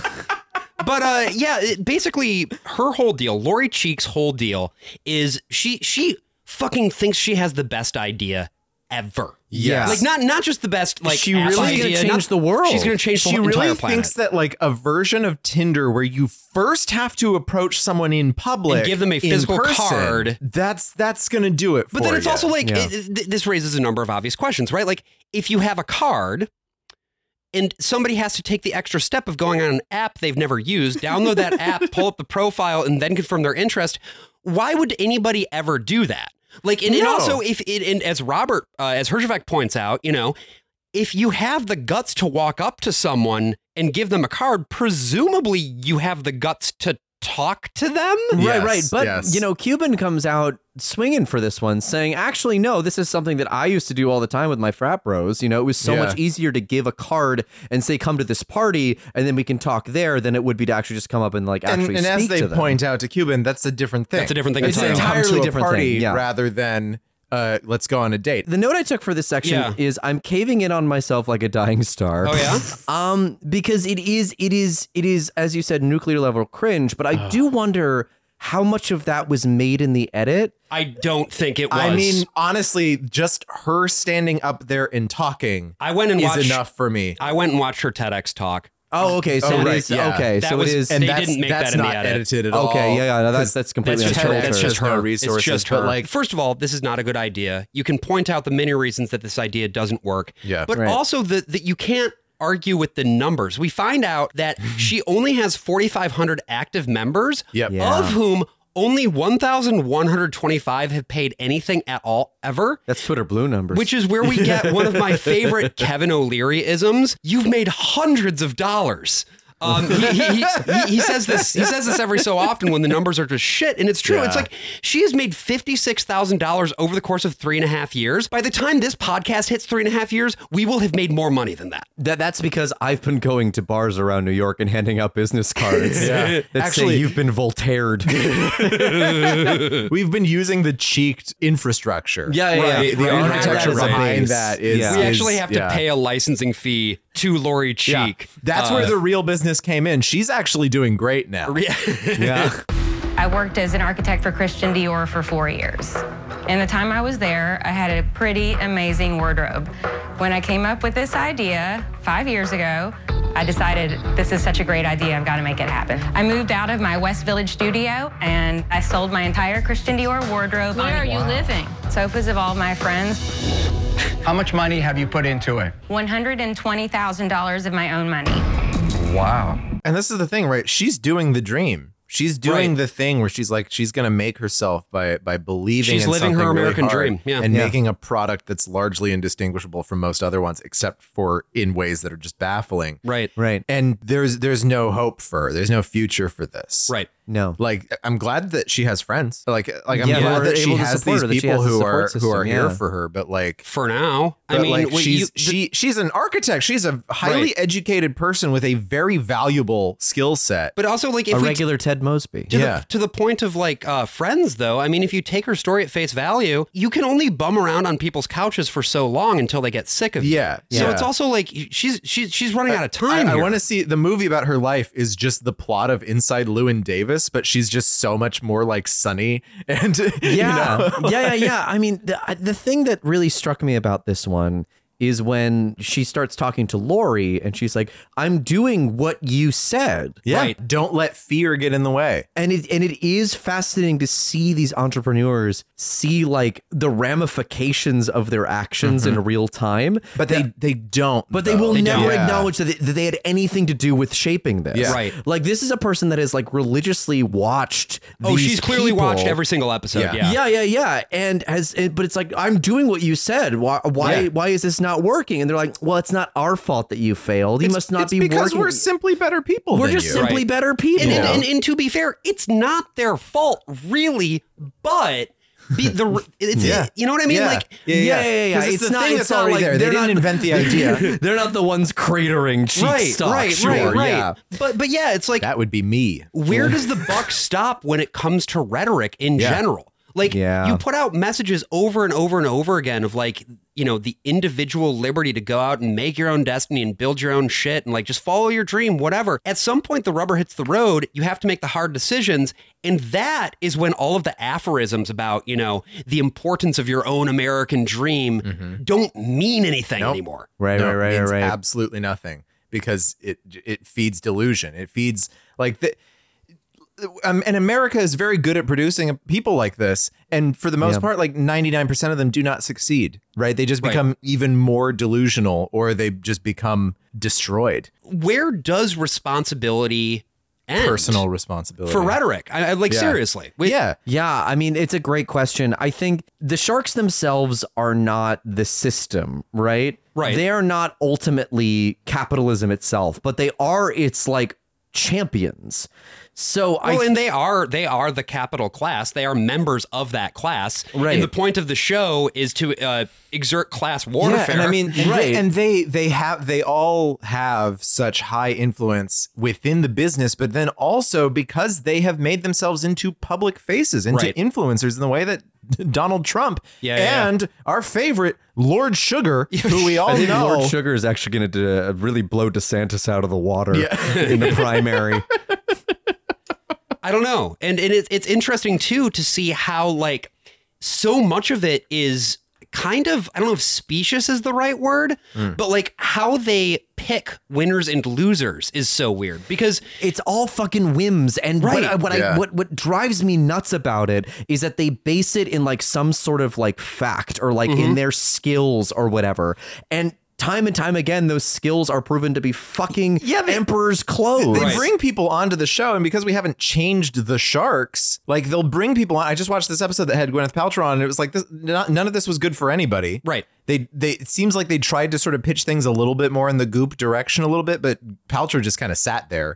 And for the most part, it was just people who are like, I don't work in the funerary business. I don't work in this stuff. I don't do, the freeze-dried breast milk. I wouldn't know the first thing about it. Right. And so I have to be out on that front because I can't provide anything of value to you. Yeah. Just immediately. It's walking into an improv scene. It's like, are you a plumber? No. That also has to do with risk aversion, right? Like, and I get it. But on the other hand, there are some things like Cheeked, for instance, which is a terrible idea, will never work, and is somehow still on the App Store right now. It is still around. I was so surprised. And some of these other things where it's like, maybe this is something, maybe it's not something, but it is the whims of the sharks that have the possibility to make it something. And a good example of this is our next one.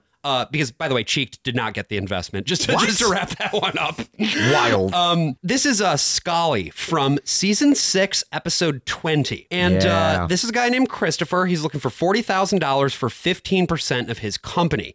It's a mobile app that matches you with scholarships that are relevant. If you're applying, for undergrad scholarships, it's got a database. You punch in what your qualifications are, and it matches you to those. Yeah, great fucking idea. And this is where we get the self-building mythos that the sharks try to do sometimes. And this clip is a great example. Tell me more about your drive to get the scholarships. I had a single mom, low income, 2 siblings, and I had to work really hard. I had great GPA, I had good test scores, and I actually could not apply to some of the schools I wanted to go to because of the application fees. I think we can all relate to that story.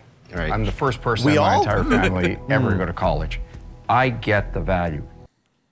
So this is another big piece of Shark Tank. And the more episodes you watch, the more you're going to see this, where the individual sharks talk about their own rags to riches stories. Which most of them don't have. Not really. Like, it's not...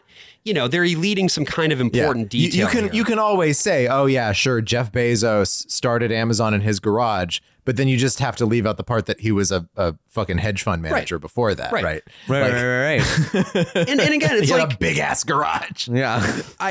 Class mobility obviously is a good thing, but the issue here is that they're hiding the ball in many ways, and also they're creating an image of class mobility where sometimes there is none to be found. And even the cases where maybe there is something to be found, you have to keep in mind that it's survivorship bias. It's survivorship bias. These are the people who, with the airplane wings, right? They're the ones who didn't get hit. It's always great. The ones who got hit and survived. You can have small samples, but as long as you elevate them, it looks larger, right? You can have this guy who goes on to found FUBU, who just had to keep working, could never go to school. And this segment made me feel just awful. Yeah, the way that they treat this kid, really something else. Because what they end up doing, Lori just ends up being like, okay, I'm in. Take this deal. Take it right now before he's even finished his pitch. Right. Yeah. Like he's finished the pitch, but he hasn't finished clarifying some of the questions around like his cap structure and the tech, stuff like that. Not giving any space for the other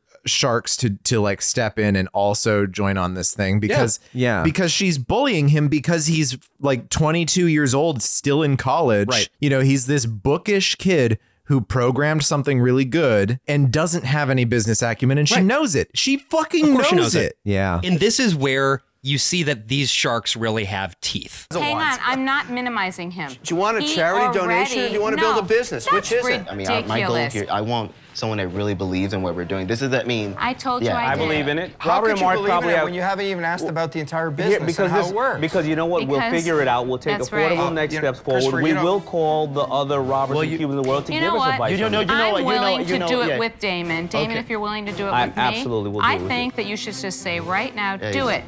He ends up just taking this deal. It's probably not the best deal that he could have gotten that evening. He could have gotten a better deal because he was afraid of the risk. And this is another thing too, is like when the pitch is good enough, and this was a pretty good pitch. He had numbers, he had a user base, he had a good idea. Yeah.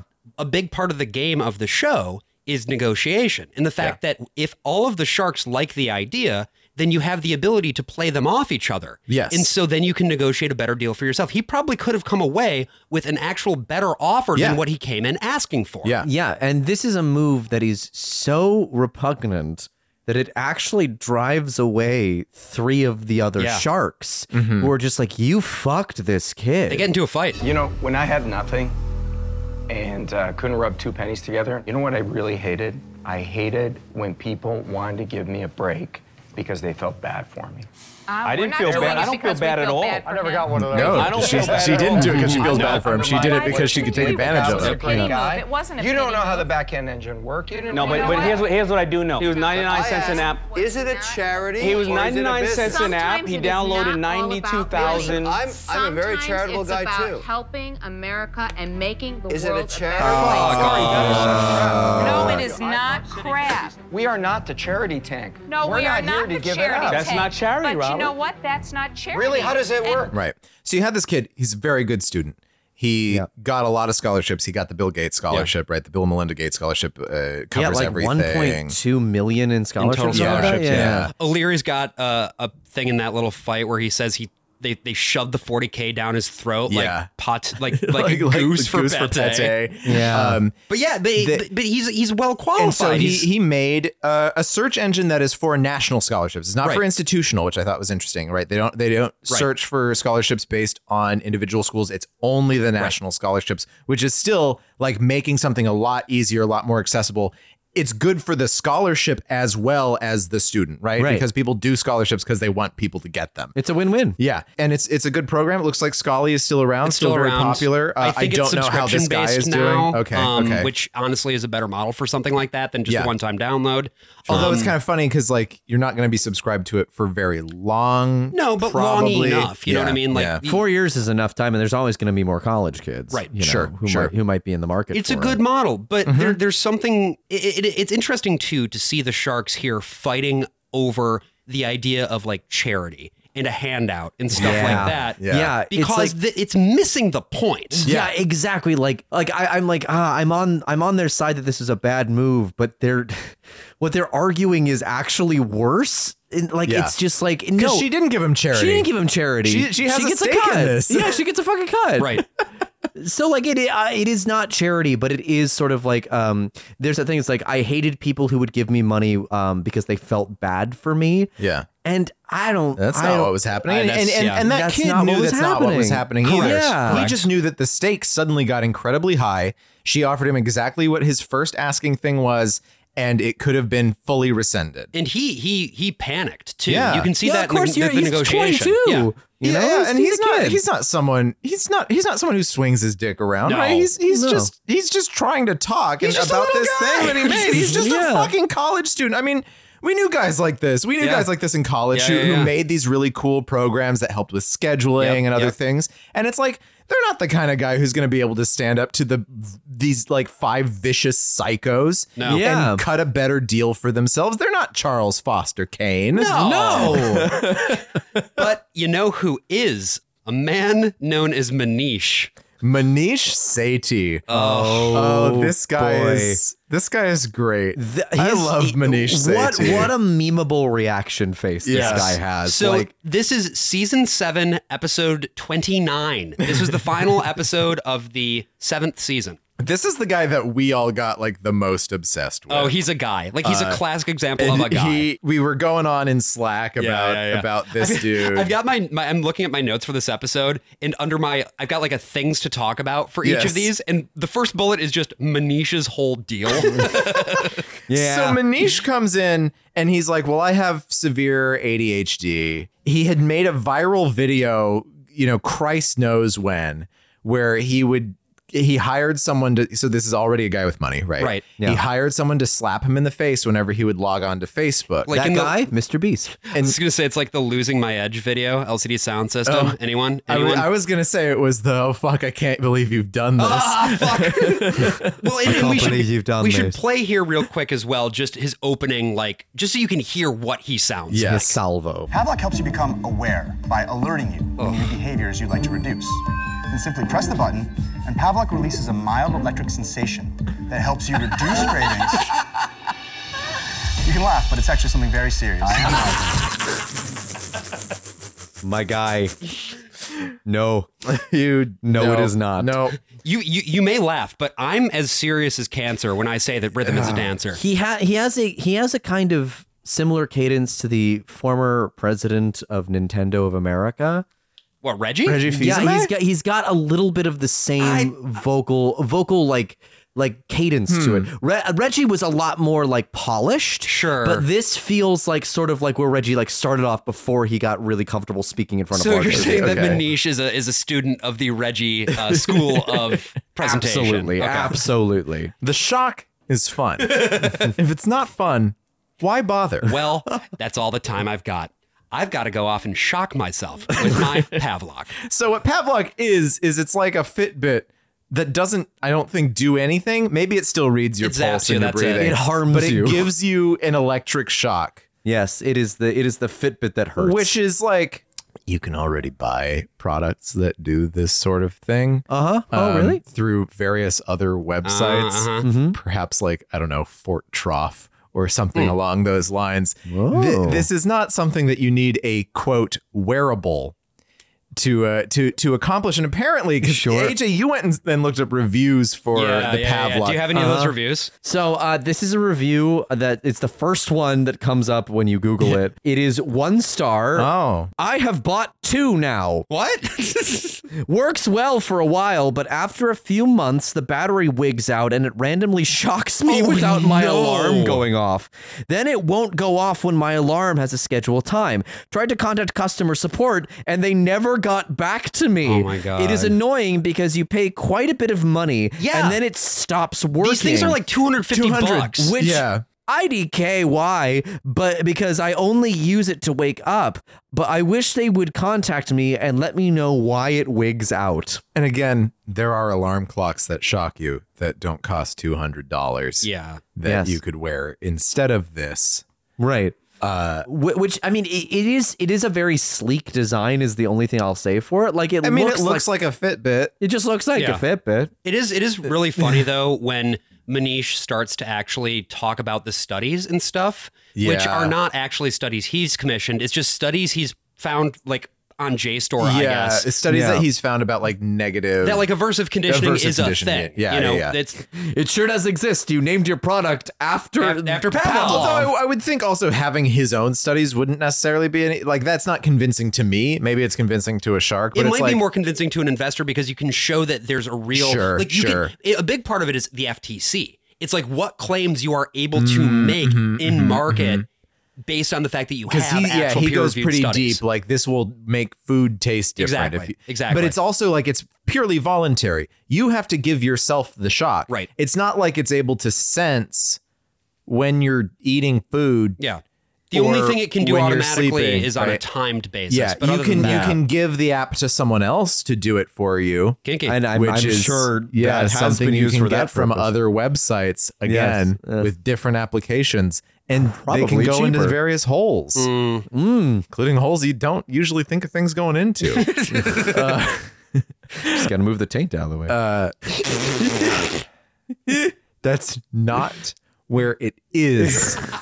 It's insane, this guy's taint. So I looked at Mr. Satie's TEDx talk. Yeah. And you know, when it's a TEDx, that means it's extremely better than normal. Well, Lori Cheek also has a TEDx. I mentioned that earlier. Yeah. It's Shark Tank presenters doing TEDx. A wonderful thing. This is TEDx Windsor, Ontario. Is this guy Canadian? No. This man is no Richie Hawtin. He had to travel to a foreign country to give his TEDx talk. And he did it. So the whole thing, and this is what TEDx talks end up being all the time, is just someone's ad. His whole thing is on how money is storytelling. It's one of the most inane tell speeches ourselves. I have ever watched. But the whole purpose of this is that we can tell a story of abundance. Remember that word? We were talking all about that in the mid 2010s. Well, we were also talking about maybe about a year ago in the era of zero interest. Turns out once interest goes up, abundance disappears. So he wants to develop a cryptocurrency. Yes. Linked to his fucking Pavlok. Yes. So that you get paid money every time you shock yourself which how are you generating any kind of value that way? But you see this way, perhaps someone in Africa could make $30,000. That's his pitch. Maybe someone in Africa could make $30,000. Imagine a world. Just get John Lennon, put him at a piano, and think about some guy in fucking Harare, Zimbabwe. I mean, to be honest, making that's $30,000 really once. not too different from the substantive message of John Lennon's Imagine. Yes. Like that's.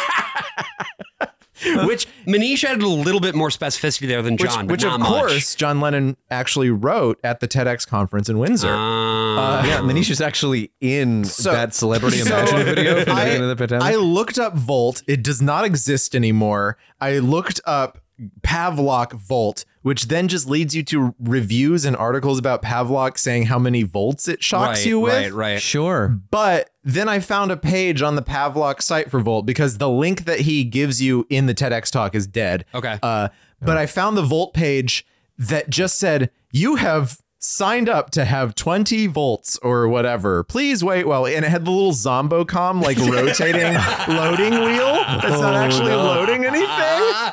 So this guy like didn't even know how to do it. I found the Pavlok. You can do anything at Pavlok Volt. You sure can. Anything. So I found the Pavlok subreddit, and guys were talking about volts. Oh my God. All that volts was a fucking discount program. Yeah. It was points. It was Yeah. points. You got points where you could get like a gift card for Applebee's or So something. it's not even a true currency. It's not a crypto. if you were Okay. subscribing, it That's is amazing. absolutely nothing. I love it. At all. And then I found out that his brother has a fucking finance show on Netflix that he probably just paid for himself called How to Get Rich. What are and some you of the can watch it today. What are some of the messages from How I to don't Get know. Rich? Go fuck yourself. Suck me off. Eat my fucking shit, you dumb bitch. Okay. That's what the episodes are titled. I'm coming for you, Manish Sethi, and your dumb bitch fucking brother. Suck shit and you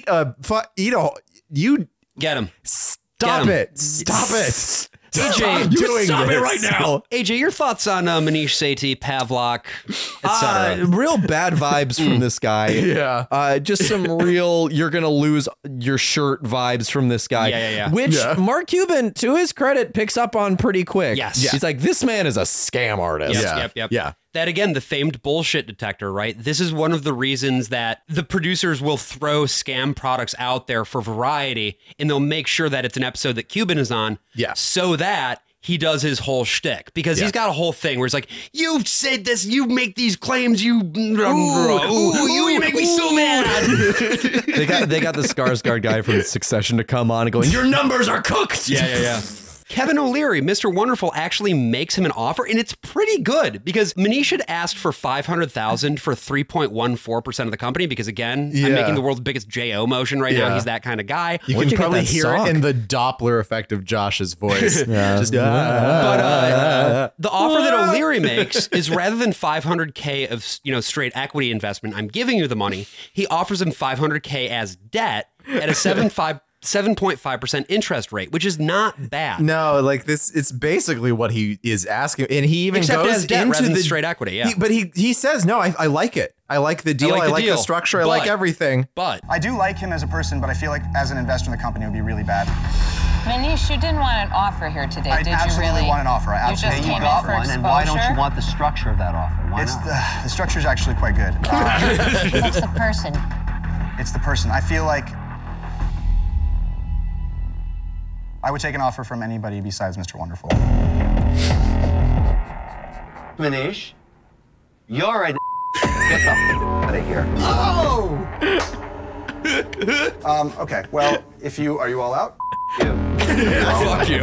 Done, Manish. All right, Thank see you you very very much. Won't want to be Because Manish has this idea that he wants to change the world with this. Right. And so he thinks being associated with this prick is going to hurt his like messianic goal of saving the world through small electric shocks on a fucking Fitbit. Well, and this is a lot of them specifically go for Cuban for that exact reason, because Cuban in his investments, you think about like his pharmacy, right? Because Mark Cuban is such an evangelist for like technological solutions to modern problems, that's obviously what Manish was going for here.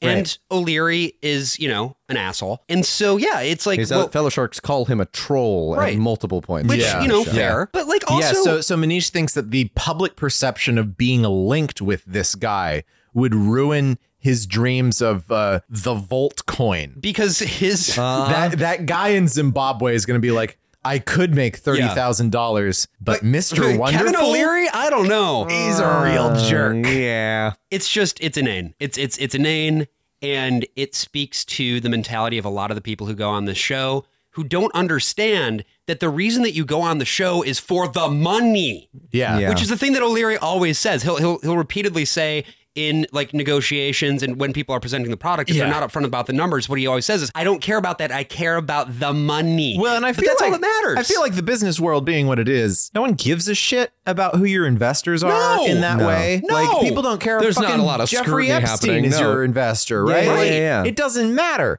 Like they just care that you have the money and the product, and then you can just ride that wherever you want, Exactly. right? You can sell X to PayPal. And you can shape public opinion in your direction because you already have the billions of dollars and you're going to buy Twitter for yourself, And the right? fact Like that you that's get, it. and then getting the money and getting more money and having more things that you are invested in then makes you one of those guys. Yeah, first you get the money, then you get the power, then you get The Facts of Life on DVD.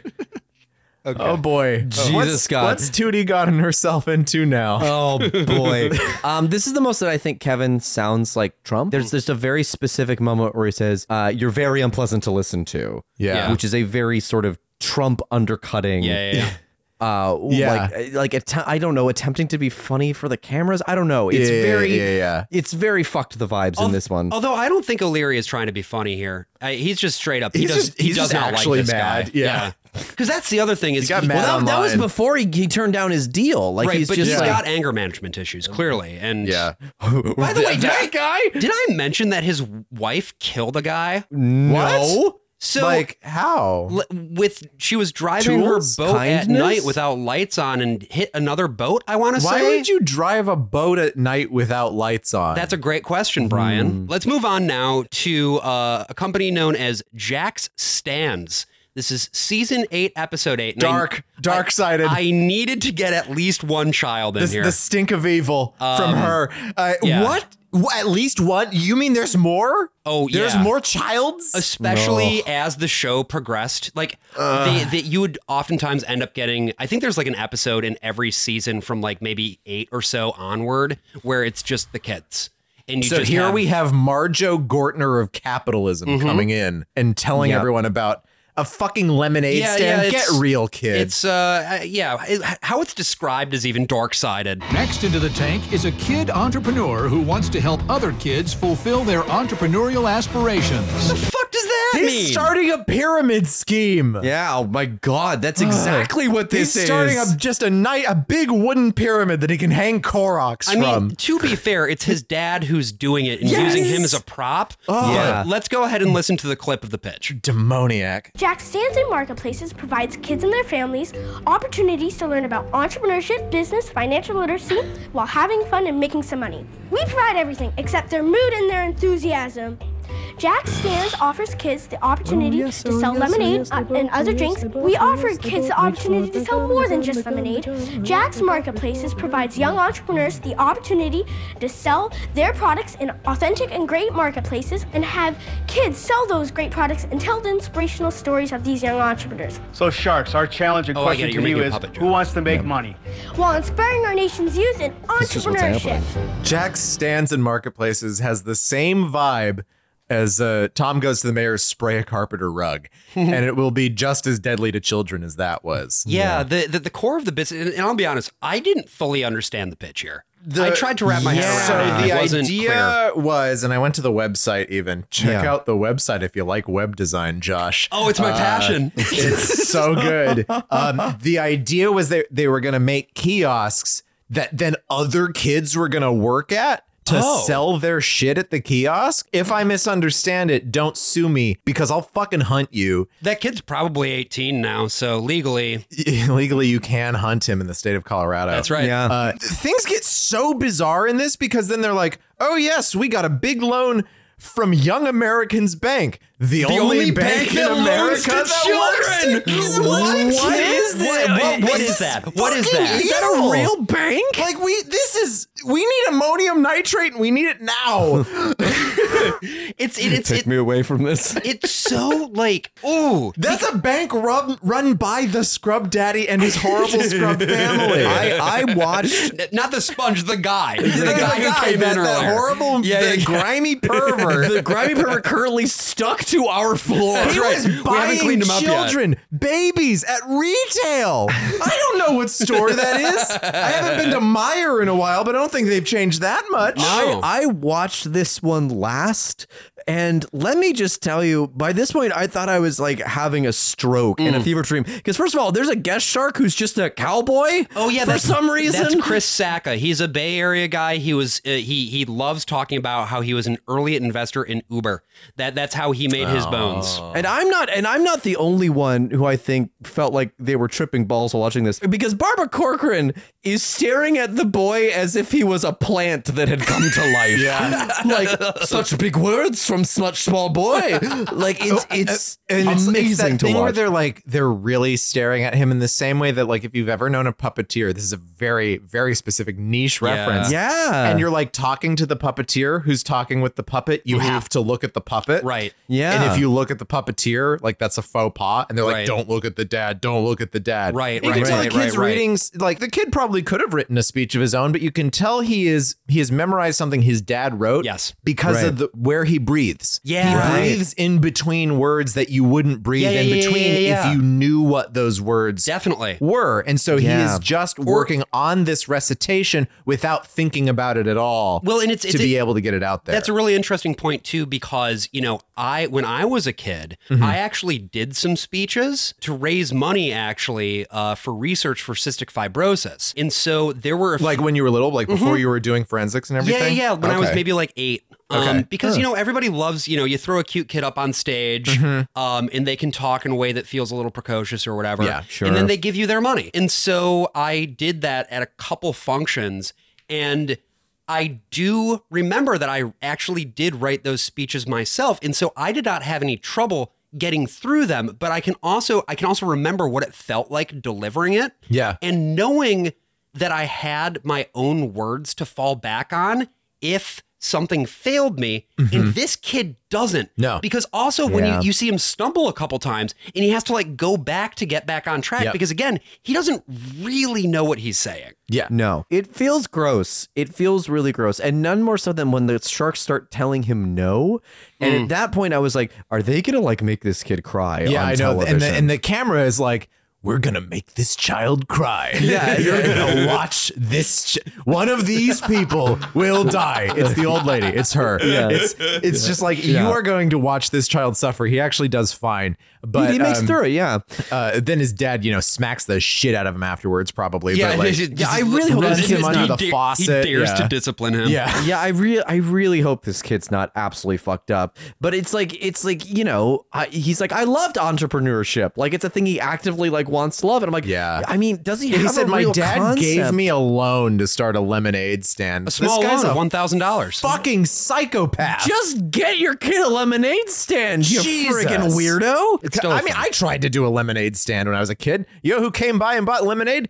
My parents. But Yeah, but you know what? With the price of inflation being what it is, you can't get 25 The cent price lemonade. of inflation is crazy. It used to be you could get inflation for a quarter. For a quarter on the dot. I'm so tired.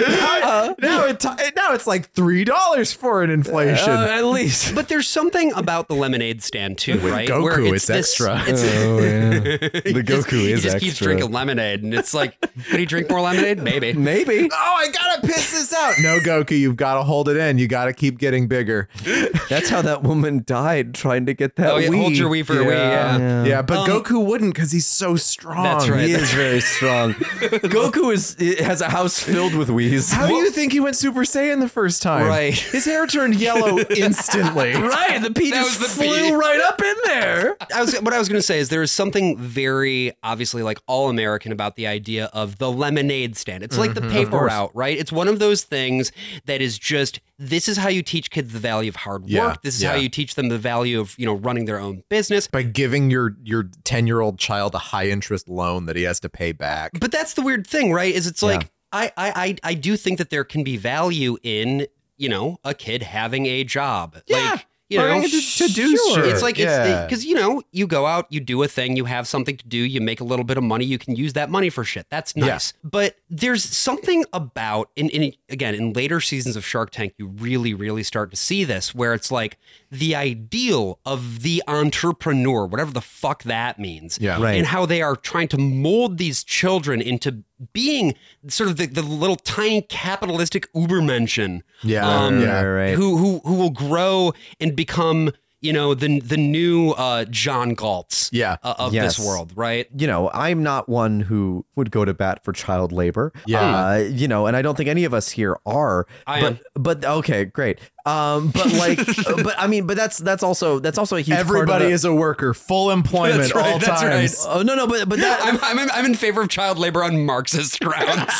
Sure, but that is a thing that Republicans are now pushing now. A lot of states is that they want to get the children to work. They want to get their 10-year-olds to work, and this is part of that propaganda. Yes, because look how happy he is. He loves doing this thing that he totally wants to be doing instead of watching Pokemon or something. Absolutely. Also, they literally cannot practice this business. It is illegal for them to do what this was pitching. Really? That's what I found from looking up this business afterwards. Is shit. They can't do this in the state of Colorado. Well, because it's child labor. Well, but in the state of Iowa, on the other hand, to go exactly to your point, AJ, like I'm just reading here right now from NBC News. Child labor bill passed by Iowa legislature appears to violate federal law, officials say. Yeah, I wonder which way the Supreme Court's going to swing on that particular issue. No, exactly. Well, here's the thing. This is an existential fight. Right. Yeah. And the fascinating thing about Shark Tank as a piece of reactionary propaganda is that it's able to take these ideals, and they're pure ideals. This is purely existing in the world of ideology, high ideology, the purest, rawest, most uncut form of capitalism imaginable. Pure ideology. And it's taking this it's really good. And it's taking this ideology and it's packaging it in a way that gives people a narrative that they can hold on to. It's narrative meeting ideology. And that is the way that you win people over to these horrifying things. Because, if you have like a child labor bill, let's say. Yeah. The obvious thing is, no, they shouldn't be working. That's unsafe for them. Also, they're fucking children. Yeah. So like, and there ought to be a labor force that can do this work. Yeah. Right. But, and that's if a kid can be a boss, they can definitely be an employee. Right, exactly. If a baby can be a boss. There we go. And here's the thing, like, you're right, it is an existential problem. Right. Because we're going to need more climate control. And if you want climate control in your building, right, you want good air conditioning because the world's getting hotter, you're going to want good sealed Pella windows. And you cannot get them sealed up properly unless you have very tiny little hands working on them. So that's why they need it in Iowa. Got it. Yeah. Did somebody call for tiny hands? If the Not now, country boy. If the framing of the argument, this is the point that I want to make here. Yeah. If the framing of the argument is along the lines of what ought childhood to be, and like, should children maybe not be exploited for wages, then people are going to fall down on the socialist side of things 9 times out of 10. Of course. But if the line of argument is along, well, how are kids going to learn responsibility? How are they going to become productive members of society? Aren't these things actually teaching them the basic skills and so forth that they need to contribute? Then that framing, the framing of Shark Tank, is going to, rather than having these kids be these individual Randian prime movers, they become grist for the labor mill, but in a way that purports to be empowering them. And it's fucking sick. This is a show you like? I love it. We're gonna get to that in a little bit because that is sort of the main. That's the main battle for me at the heart of this episode. Yeah. Because that was a very wonderful speech about a show that you like, and that is sort of where I land on Shark Tank too, because you're right. There is something weirdly compelling about this show, despite it being one of the most reprehensible things I've ever seen. Yeah. And I think none more so than in this. In this final one. Well, that before you we get sent to the us. final one, we should note he did get the investment. Oh, right, of course. Which again, it turned out to be a huge fucking just absolute blunder. Yeah, like you couldn't do anything with this business. And it didn't. I'm sure it didn't actually close, but Saka offered the kid a $50,000 loan at 2% interest. Yeah. Conditional on starting a podcast, by the way. Yeah. He was like, this is probably not a good Jesus. business. You should start an entrepreneurial podcast. And I couldn't see if he had or not. So, Well, he said to start it on Periscope, which is not a platform I'm particularly familiar with. But I'm sure the deal didn't close. So all of this is moot anyway. Yeah. Which is good because as they said, as you know, the kids were leaving, I think it was O'Leary who said that's like the most in-debt 9-year-old I've ever seen. Yeah. And if even he's saying that's like a bad move, then It's a little weird, yeah. It's weird. It's really living up to my dream of hopefully one day doing a real Squid Game with kids Squid Game. Kids game. Skid game. Squid kids. A Skid. a $456,000 Squid Game in real life, if you will.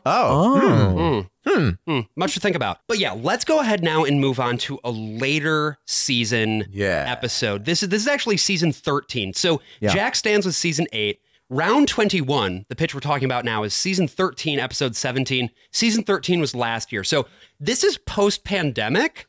And the vibe has shifted considerably. I mean, also there's a 5-year time skip, so there's that. Yeah. But Sure. before we even talk about round 21, Yeah. would love to hear your guys' thoughts on like the vibe shift. Yeah, it's interesting because they were sitting close together, not as close as they apparently were in the pilot, where it was like one table. They were all just at a giant table. But like the way with prop money on it. the way also. that they are edited, they don't seem all that close together. Right. But now they're really not close They're together. really not close together now. Very far apart. And They're- still, currently, the way that they still The set film it. now has 6-foot social distancing bubbles around the chairs. But because COVID still exists. But it's an interesting shift in reality shows, right? Because now we're moving into more of the feel-good era of reality television, right? It is Great British Bake Off did fundamentally shift an idea of what reality television could be in the States, because all of a sudden all these feel-good shows are coming out. Became a nastier show. Like infinitely more cynical and like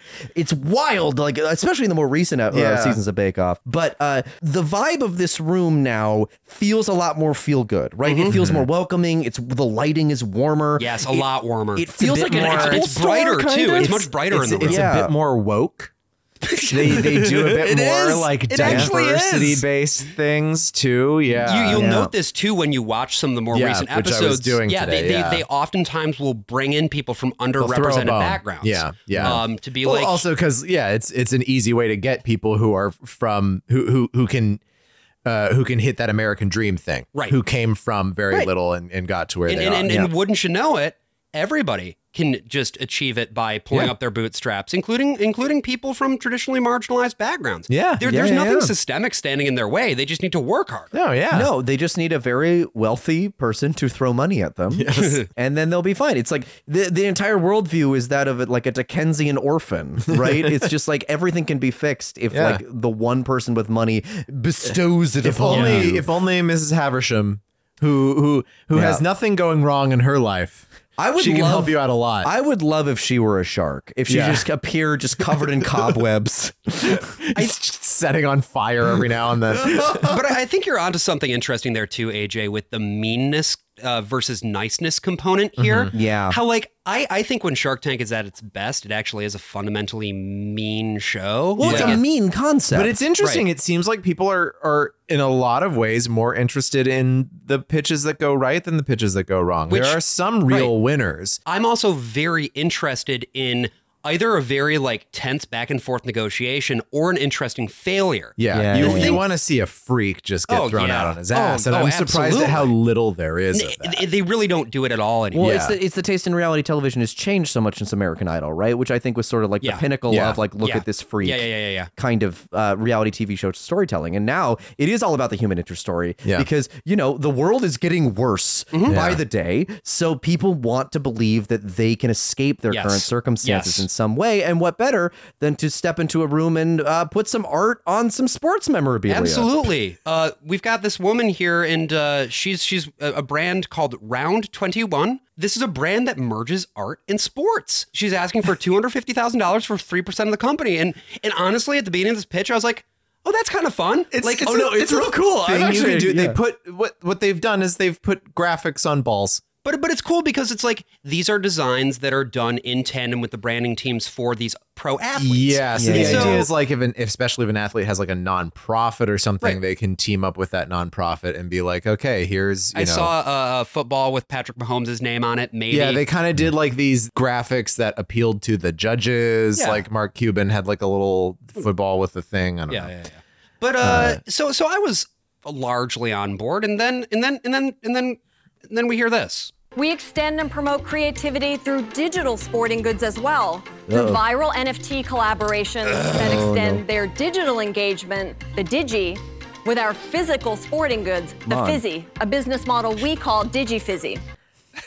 This goes entirely unremarked upon. They laugh at DigiFizzy. They chuckle at the phrase DigiFizzy, but that's it. There's no commentary on this. Again, it's like, oh, that's nice. That's a ha ha ha. We've had these moments, and Josh, you even sent us some of these like worst ofs, where it's like Cuban is just like, this is bullshit. You're making shit up. Right. You know, this like chocolate that's supposed to remove the calories from your body. Go fuck yourself. Yeah, that's a good one. Right. And then he sees NFT and he's like, let me take my penis out for a second and make it a little touchy touch. Yeah, Mark actually goes and he gives a definitely not at all scripted explainer of what NFTs are. This is clearly totally off the dome. The producers didn't tell him about this at all. When did this episode air?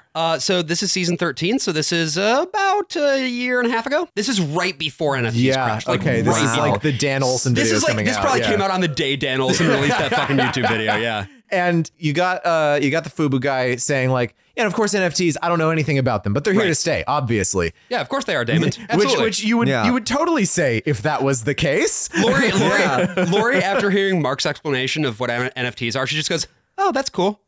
Yeah. Oh yeah. Putting graphics on a ball. Sure. That's not a terrible business. Yeah. That's and specifically because she works in marketing, this lady who's pitching this thing. She knows marketing. Yeah. And the whole business is actually, we're not making the balls necessarily. Right. We are teaming up with this athlete, with this brand, with this nonprofit to work with this company that makes the balls, right? And this is another important point about these later episodes of Shark Tank. She's not just good at branding. She has come up through corporate in different, huge. Yeah, she has a bunch of connections. Fortune 1000 companies. Yeah, sure. Up to the point that before she was doing this, she was VP of branding at Peloton. Which I guess she got out at exactly the right time. I'm gonna say, oh no, but branding was all that Peloton had, exactly, which is why it collapsed. But like you can see how the profile. Hey, Peloton is still being used by 92% of members after their first year of purchasing a Peloton. And I know this because it is the only commercial that plays on Hulu whenever we watch fucking Hulu. I don't know where that number comes from, but it is seared under my fucking cortex. Hey, we're still a real business. We're real guys.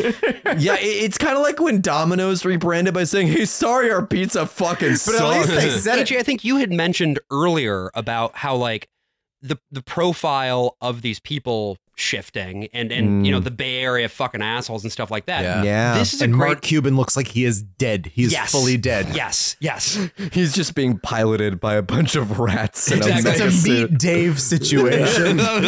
There's just a bunch of Eddie Murphys inside Mark Cuban. Yeah, it's not smaller Mark Cubans. It's still Eddie Murphy. So not just is the profile of these people getting higher, the money is getting bigger, right? Yeah. Because the ask is $250K for 3%. And she has most recently raised a round of $1.39 million on a valuation of $6.25 million through Y Combinator. And if you don't know who Y Combinator is, they're the people that give you all the money ever if you're in tech. Like, she doesn't need the money. She does not need to be on Shark Tank.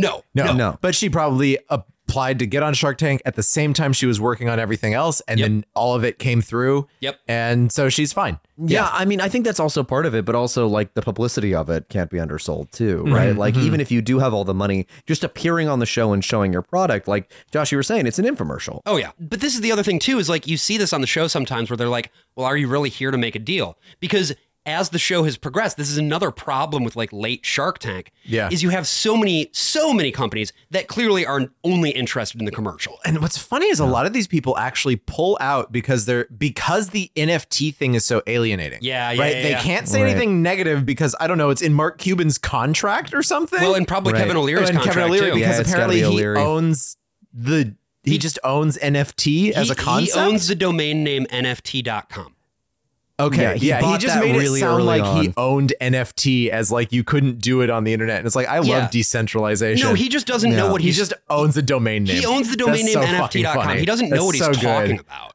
And and so like everybody else except for him basically is like, I've got interest in another NFT product, or I don't know what NFTs are, so I can back out. And it's like, this shouldn't have been the center of your business. And she was like, oh yeah, we have potential for making $40,000 on NFTs or something like that. It's like there's no money there. It's minuscule. They've sold, as of the point of this pitch, $354,000 in physical goods like balls, and $20K in NFTs, which is a shockingly high number. Considering, so they got into the right place at the right time and sold like 5 NFTs, and that was it. But the numbers aren't big enough for Cuban either. No, so they're not. That's not a number anymore. But it makes this deal very funny to me that she inevitably gets because she fleeces him. Yeah. Because of like what ends up happening with NFTs just a couple months later. Yeah, that's true. Right? She tickled gets his a pickle. great deal. Assuming the deal went through, which I'm almost sure that it didn't. Yeah. Kevin ends up, the final deal is that Kevin's going to get a 1.5% royalty on all NFTs sold in 10% of the company in exchange for the $250K. But yeah, those royalties are zero because nobody's buying NFTs anymore. So he got royally fucked because he had the hubris to think that buying NFT.com was going to be like his golden ticket. Well, I mean, he also thought that his large stake in FTX was going to be his golden ticket. No, really? Do you not know about this? No. Yeah. See, we don't know anything about the Sharks, Josh. this is your passion. Oh, Josh, get horny. No, like, oh God. Yeah, no, I just think about the visage of Kevin O'Leary and I pop a boner. No, if you go and you watch, I need to scrub that image from my mind. Oh, I've got a scrub daddy who can help you with that. No, he's grabbed the microphone. No, get him out of here. Do you know what kind of clothes I love wearing? Oh God, what, scrub daddy? What kind of clothes? Trench coats. Oh no, why? Well, I can hold a bunch of watches in them. Okay, and that's not so bad. Okay. I just hang out in them. No, just fully, just unencumbered. Just the brain and the wind, you know what I mean? Just hanging. No. You want to see in my trench coat? Oh God, I mean, kinda. I mean, I'm not against it. I wasn't expecting that. I mean, I just, after all this, okay. Let's get something really clear. Yeah, okay. If you want it, it doesn't help me.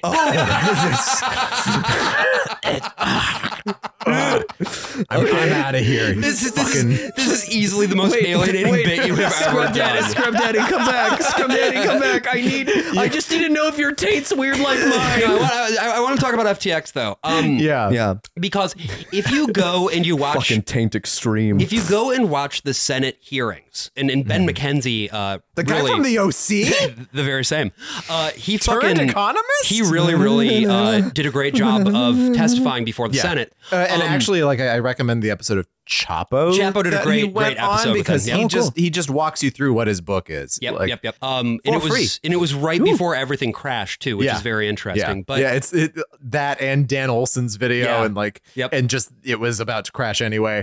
But basically, Right. they also brought Kevin O'Leary in to testify, and it's very interesting. And I'll see maybe if I can find a little bit of the audio because it's interesting hearing him outside of his Shark Tank persona. Oh, interesting. Because he's trying to be authoritative, and again, he's an idiot. Like he doesn't have it. He's just a fucking boob. He's a stupid guy. Yeah. Who got very lucky with a bad deal. Yeah. Right. But he's trying to convince the Senate that like everything that was going on with Sam Bankman-Fried, like he didn't know about any of that. He's just a little baby. Like, you know. Yeah, who could have possibly known that this guy? It's that. It's just that. It's Ugh. like, well, based on everything I heard, like I just who could say, who could know? And he just lacks any and all credibility. And Sure. it's so interesting seeing him in this environment because also like Shark Tank is a show where suckers come on and they get rooked, basically. Yeah. But Kevin O'Leary is a sucker himself. And he Sure. got pulled into More the like Suck Tank. Get him. Fucking. So he got pulled into the Suck Tank. biggest con of the past decade. Yeah. And it's like, again, it comes back to the thing of like, well, what are these people using as their metric for what they consider to be a worthwhile investment or not? What does their due diligence look like? And why is it that they can also get pulled into these greater fool cons? Well, I think it's just because they convince themselves that they are better than other people. Yeah, I mean it's like Firefest and it's like Elizabeth Holmes, Mhm. Right. Or Juicero. Yeah, you know, yeah, it's yeah. like you have all of these people who, if you can make them think that they're geniuses, because they already do, but if you make them think that they're even more of a genius, yeah, you can get anything you want out of them. Well, I think there's also a part of it. I think age also has something to do with it, right? Like a lot of the older investors are more willing to give you money if they think you're the next cool thing, right? Like if it's like, oh, this guy reminds me of him when I was his age, well, and- I'm gonna give him a lot of the start that he needs. I'm gonna give him the startup money. Wants to miss out on the next Facebook, right? Of It's like, course. Yeah. Despite the like veneer that Shark Tank puts on these people, they are the enemy. Yeah. And it's impossible to come away from watching this show without having that fundamental realization of like, yeah, these are the people who are going to be first against the wall. Probably. I'm not. I mean, probably not like the first, but definitely close second. There's gonna be a wall. We're going to build it. So we're making our own pitch because you know what? We're in the tank. We're in the tank full of sharks. That's right. And those sharks, they're you. Hey, yeah, you're listening to this That's right now. I'm pitching Hey, you on the opportunity to go to patreon.com/worst of all. And for a mere $5 of your hard-earned money per month, or your easy earned money, if that makes Depending. it easier to part with. you can get lots of more great fucking episodes just like Yeah. this one. Yeah. Every other week, is premium only. So get on there, get that hot content. Yeah. And if you sign up, you also get bonuses every month, like Fancy Movie Time. And on the $10 tier, you get our monthly Lads Cast, That's where right. we talk off the cuff about, the stuff that's going on right now. And occasionally on Let's Cast, we talk Sonic the Hedgehog. So if that tickles anyone's fancy. Doesn't Come tickle on mine. Doesn't over. tickle mine either. I don't know why we. Speaking of I don't know why tickling, we're doing this. Speaking of tickling But fancies, this month I will actually talk about Neil Patrick Harris coming to my escape room. Yeah, And I'll talk about my trip to London. Yeah. Hell yeah. And I'll have a bagel. So, so Josh, speaking of things Yes. that people love as much as I love bagels, you really love Shark Tank. I do. Yeah. As a show. I'm wondering if there is something there. Is it just as Green Day once said that you want to know your enemy? I think there is that element of it. Yeah. I think that Shark Tank gives an unparalleled view into the capitalist mind, and especially the American capitalist mind. It draws on all of these fundamental myths that we have created in our society about what being a person even is. It makes it so that you can only conceive of yourself in a market framework, in that the best that you are, the best that you can offer is all to do with what you can sell. Now, I don't see the world that way at all. But a very long time ago, I did want to be like a Fortune 500 CEO. I believed in the dream fundamentally somehow. And so when I watch these episodes, there's still a little bit of my brain that lights up. That's like, oh yeah, do the deal, do the negotiation. So much fun. And that's the thing that keeps me fucking hooked. So I don't know ultimately why I love this show so much beyond the fact that it triggers that part of my brain. But I will say, for anyone out there who's interested in better understanding what it is that capitalism means, what it is that it does, who the people are, who it crushes, go and watch yourself some fucking Shark Tank. You will not regret it. I'm the worst of all possible Joshes. I'm the worst of all possible AJs. And I'm the worst of all possible Brians. And I'm the worst of all possible scrub laddies. No. Who wants a scrubbing? Put your fingers in my holes.